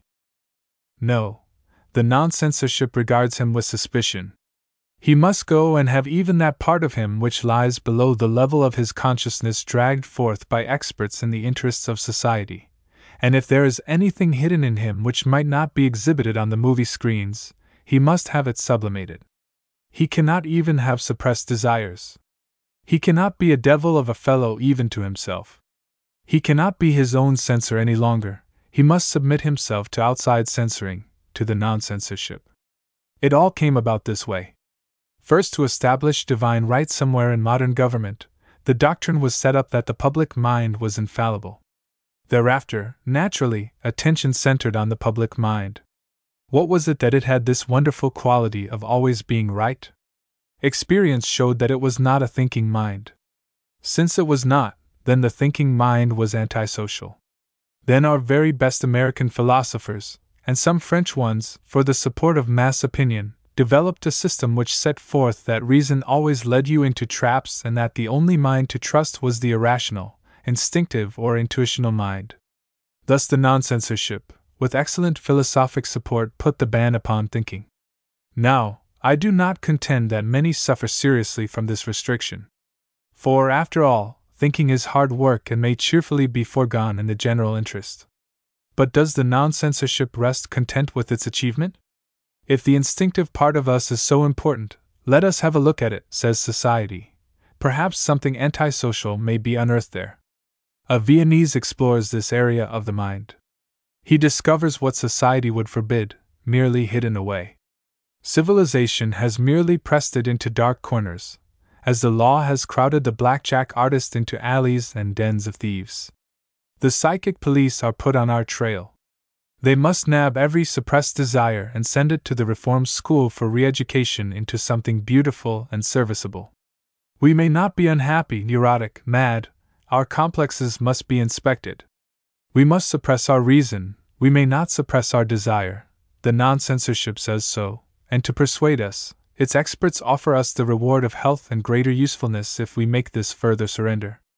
Now, although as I have said we let reason go at the behest of the nonsensorship without so much as a word of protest, we do not give up our suppressed desires so easily and without a fight. As a result, we see the nonsensorship in a new light. We feel it more keenly now than ever before. It is revealed as the Procrustean bed which cramps us up until we ache inside.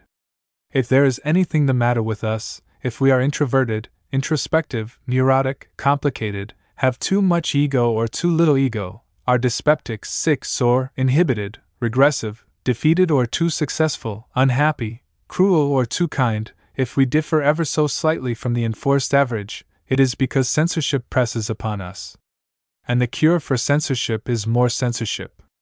Have your psychic insides censored, if you would be a perfect 36 mentally and morally, with the heart, Schaffner, and Marx's soul which modern society wills that you shall have, conform not only without but within, and be splendidly null. I think it is the sudden realization that just a little more of individuality, our hidden individuality, is threatened, which makes the nonsensorship irk us now as it never did before. The race has always had it, but in the beginning it was a crude and simple thing, troubling itself only with externals. A woman whose official duty it is to look after the virtue of the movies in Pennsylvania or Ohio will not permit on the screen any suggestion that there is a physiological relation between a mother and a child. This method of protecting the race has its roots back in the primitive mind of mankind. When men really did not understand how children came about, births were catastrophic. A woman at a certain moment had to disappear into the wilderness. She came back having found a baby under a cabbage leaf.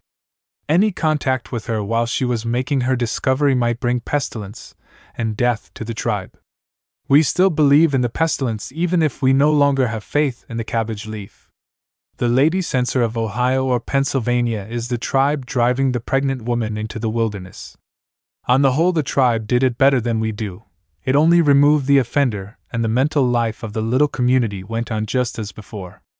We keep the offender amongst us and close our minds. Our simple ancestors covered no more with the fig leaf than they thought it necessary to hide. We wear the fig leaf over our eyes. That is the nonsenseorship. Mr. Griffith recently brought out a cinema spectacle called Orphans in the Storm, which presented many scenes from the French Revolution. Now, it was not long ago that we Americans were all rather proud of the French Revolution. We had had a revolution of our own, and we thought with satisfaction that the French had caught theirs from us. We were as pleased about it as the little boy is when the neighbor's little boy catches the mumps from him. He sees an enlargement of his ego in the swollen neck of his playmate. All that is changed now. Mr. Griffith, picturing the triumphant mob in Paris, had to fill his screens with preachments against Bolshevism, which had as much to do with his subject as captions about the rape of the Sabine woman would have had to do with it. It is as if the little boy had been taught to believe that by never saying the word mumps, he could save his playmate from tumefying glands. Soon some committee of morons which attends to the keeping of our intellects on the level with their own will exclude from the schools all histories which contain the words, "The American Revolution." We must call it the War for American Independence. That is putting the fig leaf over our eyes. That is the nonsenseorship. But before we decide whether or not we shall refuse to yield up our suppressed desires as we have surrendered our reason to it, with the approval of our leading philosopher, Mr. William James, let us consider some of the advantages of the nonsenseorship. Perhaps it will prove worthwhile to give up this little internal privilege. First, there is the simplicity of consulting the so-called public mind. The favorite aphorism of the politician and his friend and spokesman, the editor, is, "The public is always right upon a moral issue." This means that if the politician or the propagandist can present a question to the people in such a way that he can win his end by having the public respond in the negative, he is sure of success. It is as if society depended for its guidance upon the word of an oracle, a great stone image, out of which the priests had only succeeded in producing one response, a sound very much like "no."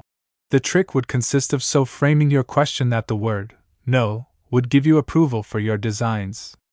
That is the art of laying before the public a moral issue, upon which it is inevitably right. Suppose, in a society ruled by the stone image, you wanted to make war upon your neighbor.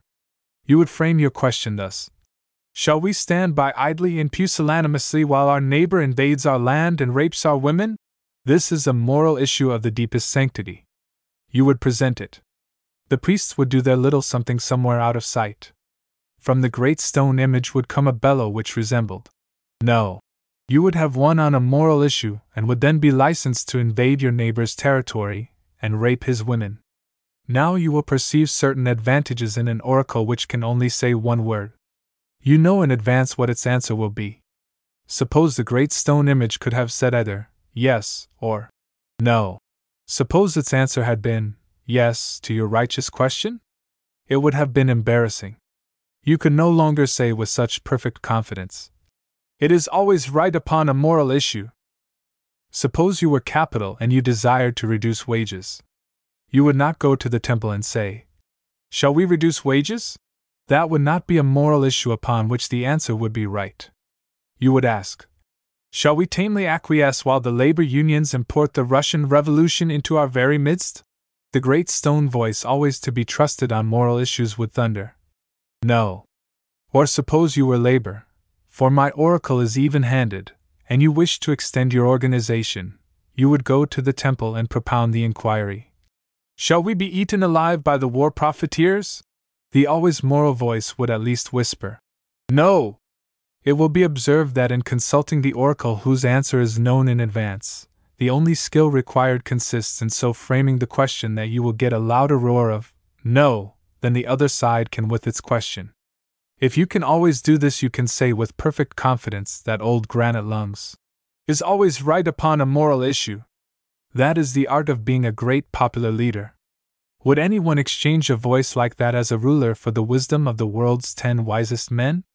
We laugh at the Greeks for their practice of consulting the oracle at Delphi, and rightly, for our oracle beats theirs, which used to hedge in its answers and leave them in doubt. Ours never equivocates. We know its answer beforehand, for the public mind is compounded of prejudices, fears, herd instincts, youthful hatred of novelty, all easily calculable.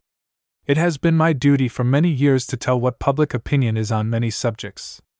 My method, more or less unconscious, has been to say to myself, the public is made up largely of the unthinking. Such and such misinformation has been presented to it. Such and such prejudices and fears have been aroused. Its answer is invariably negative. The result is so and so. It is thus that judges of public opinion invariably proceed. They do not find the popular will reflected in the newspapers. They know it as a chemist knows a reaction, from familiarity with the elements combined. At least such a mind is highly convenient. And after all, who does make the best censor, or non-censor, or whatever you choose to call it? Was it not written, the child is censor to the man? Well, if it was not, it ought to have been, and it is now. Consider the child as it arrives in the family. Forthwith there is not merely the one subject which may never be mentioned. There are 100 subjects. A guard is upon the lips. The little ears must be kept pure. Now, when we set up the establishment of democracy, we did take a child into our household. I have discussed elsewhere, footnote, chapter 5, Behind the Mirrors, the parentage of this infant born of Rousseau and Therese, his moron mistress. The public mind is a child mind because in the first place the mob mind of men is primitive, youthful, and undeveloped, and again because by the wide diffusion of primary instruction, we have steadily increased the number of persons with less than adult mentality who contribute to the forming of public opinion. In the nature of the case, 50% of the public must be subnormal, that is, youthful mentality. We have reached down to the level of nonsense for our guide. That is why we call it in this book the Nonsenseorship. Every one who has watched the growth of a child's vocabulary has observed that it learns to say no many months, perhaps more than a year, before it ever says yes. An infant which took to saying yes before it did no would violate all precedents, would scandalize its parents, and would grow up to be a revolutionist. It would have an attitude toward life with which men should not be born and which parents and society would find subversive. On the instinct for saying no rests all our institutions, from the family to the state. It should exhibit itself early and become a confirmed habit before the dangerous yes emerges. Besides, the child needs to say no long before it needs to say yes. Foolish parents feed it mentally as they feed it physically, out of a bottle. If it had not its automatic facility of regurgitation, both mental and physical, it would suffer from excesses. Its no is its mental throwing up. The public mind is still in the no-saying, the mental regurgitative stage. But is not that ideal for the nonsensorship? Does a censor ever have need of any other word but no? I have now established the convenience of an oracle whose answer, no, can always be foreseen, and the fitness of the child mind for saying no, as well as the perfect adaptation of the single word vocabulary to the purposes of the nonsensorship. One of the important ends which a no always serves is maintaining the status quo. We all cling precariously to a whirling planet. We hate change for fear of somehow being spilled off into space. The nonsensorship of the child mind is splendidly conservative. The baby in the habit of receiving its bottle from its nurse will go hungry rather than take it from its mother or father. Gilbert was wrong. Every child is not born a little radical or a little conservative. Reaching down for the child mind in society, with some misgivings, we have been delighted to find it the strongest force making for stability. An amusing thing happened when Mr. Hearst some years ago sought readers in a lower level of intelligence than any journalist had till then explored. To interest the child mind, he employed the old device of pictures, his favorite illustration portraying the Plunderbund. Now, persons who thought the cartoon of the Plunderbund looked like themselves viewed the experiment with alarm. But Mr. Hearst was right. He proved to be, as he said he was, our greatest conservative force. The surest guardians of our morals and of our social order are precisely Mr. Hearst's readers, who learn the alphabet spelling out PLUNDRBUND. They watch keenly and with reprobation in Mr. Hearst press our slightest divagations. De Gourmont, writing of education, asks, "Is it necessary to cultivate at such pains in the minds of the young hatred of what is new?" And he says it is done only because the teacher naturally hates everything that has come into the world since he won his diploma. But no, de Gourmont is mistaken. It is because we teach the young what it is socially beneficial that they should learn, having regard also for their aversion to novelty, to the bottle from any other than the accustomed hands. And we find in the child mind, and foster it by education, the will to believe, that great American virtue. It requires an immense will to believe, to grow up in the family and in society, looking at the elders and at all that is established, and accepting all the information that mankind has slowly accumulated, and which teachers patiently offer.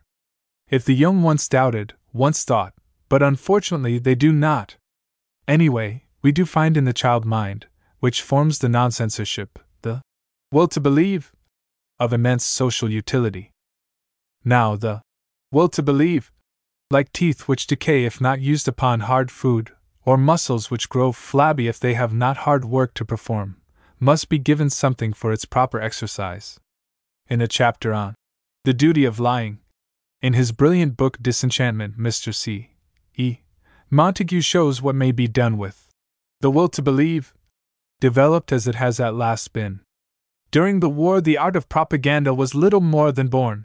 In the next war, the whole sky would be darkened with flights of tactical lies, so dense that the enemy would fight in a veritable fog of war darker than London's own November brews, and the world would feel that not only the angel of death was abroad, but the angel of delusion too, and would hear the beating of two pairs of wings. And what may be done with the will to believe, in time of war has immense lessons for the days of peace. A British Tommy, quoted by Mr. Montague, summed the moral advantages up. "They tell me we've pulled through at last all right because our propaganda dished up better lies than what the Germans did. So I say to myself, if tellin' lies is all that bloody good in war, what bloody good is tellin' truth in peace? What bloody good is it when you have ready to hand the well-trained will to believe, which those who censored reason for its social disutility set up as the most serviceable attribute of the human mind? I think I have written enough to prove that the child mind at the bottom of nonsensorship is the effective base of stability. But the heart of man desires also permanency. Is there reasonable assurance that we shall always be able to keep the guiding principles of our national life, the nonsensorship, a child mind? It is true that we have reached as far down, through our press and through our public men, to the levels of the low I.Q., as it is practicable to go, until we grant actual children and not merely mental children an even larger share than they now have in the forming of public opinion, for this is, as you know, the age of the child.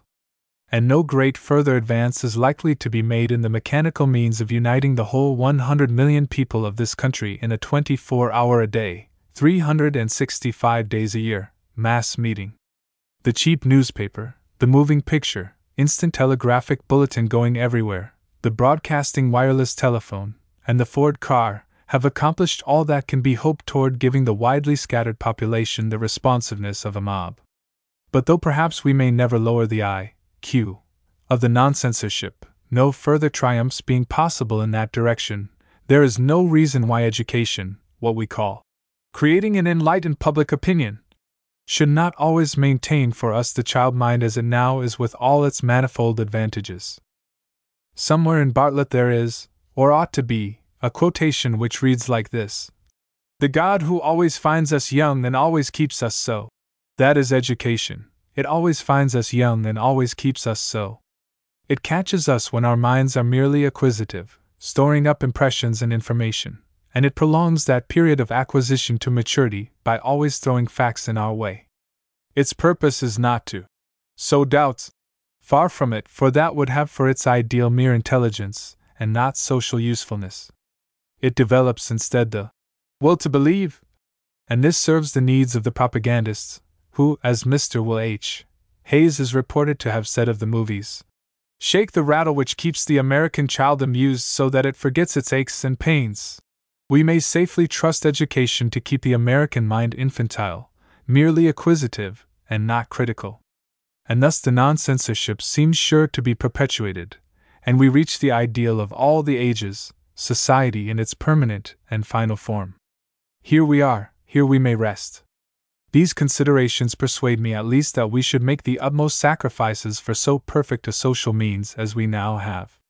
Let the nonsensorship invade the secret closets of our personality, and rummage out our most cherished suppressed desires. Let us have nothing that we may call our own.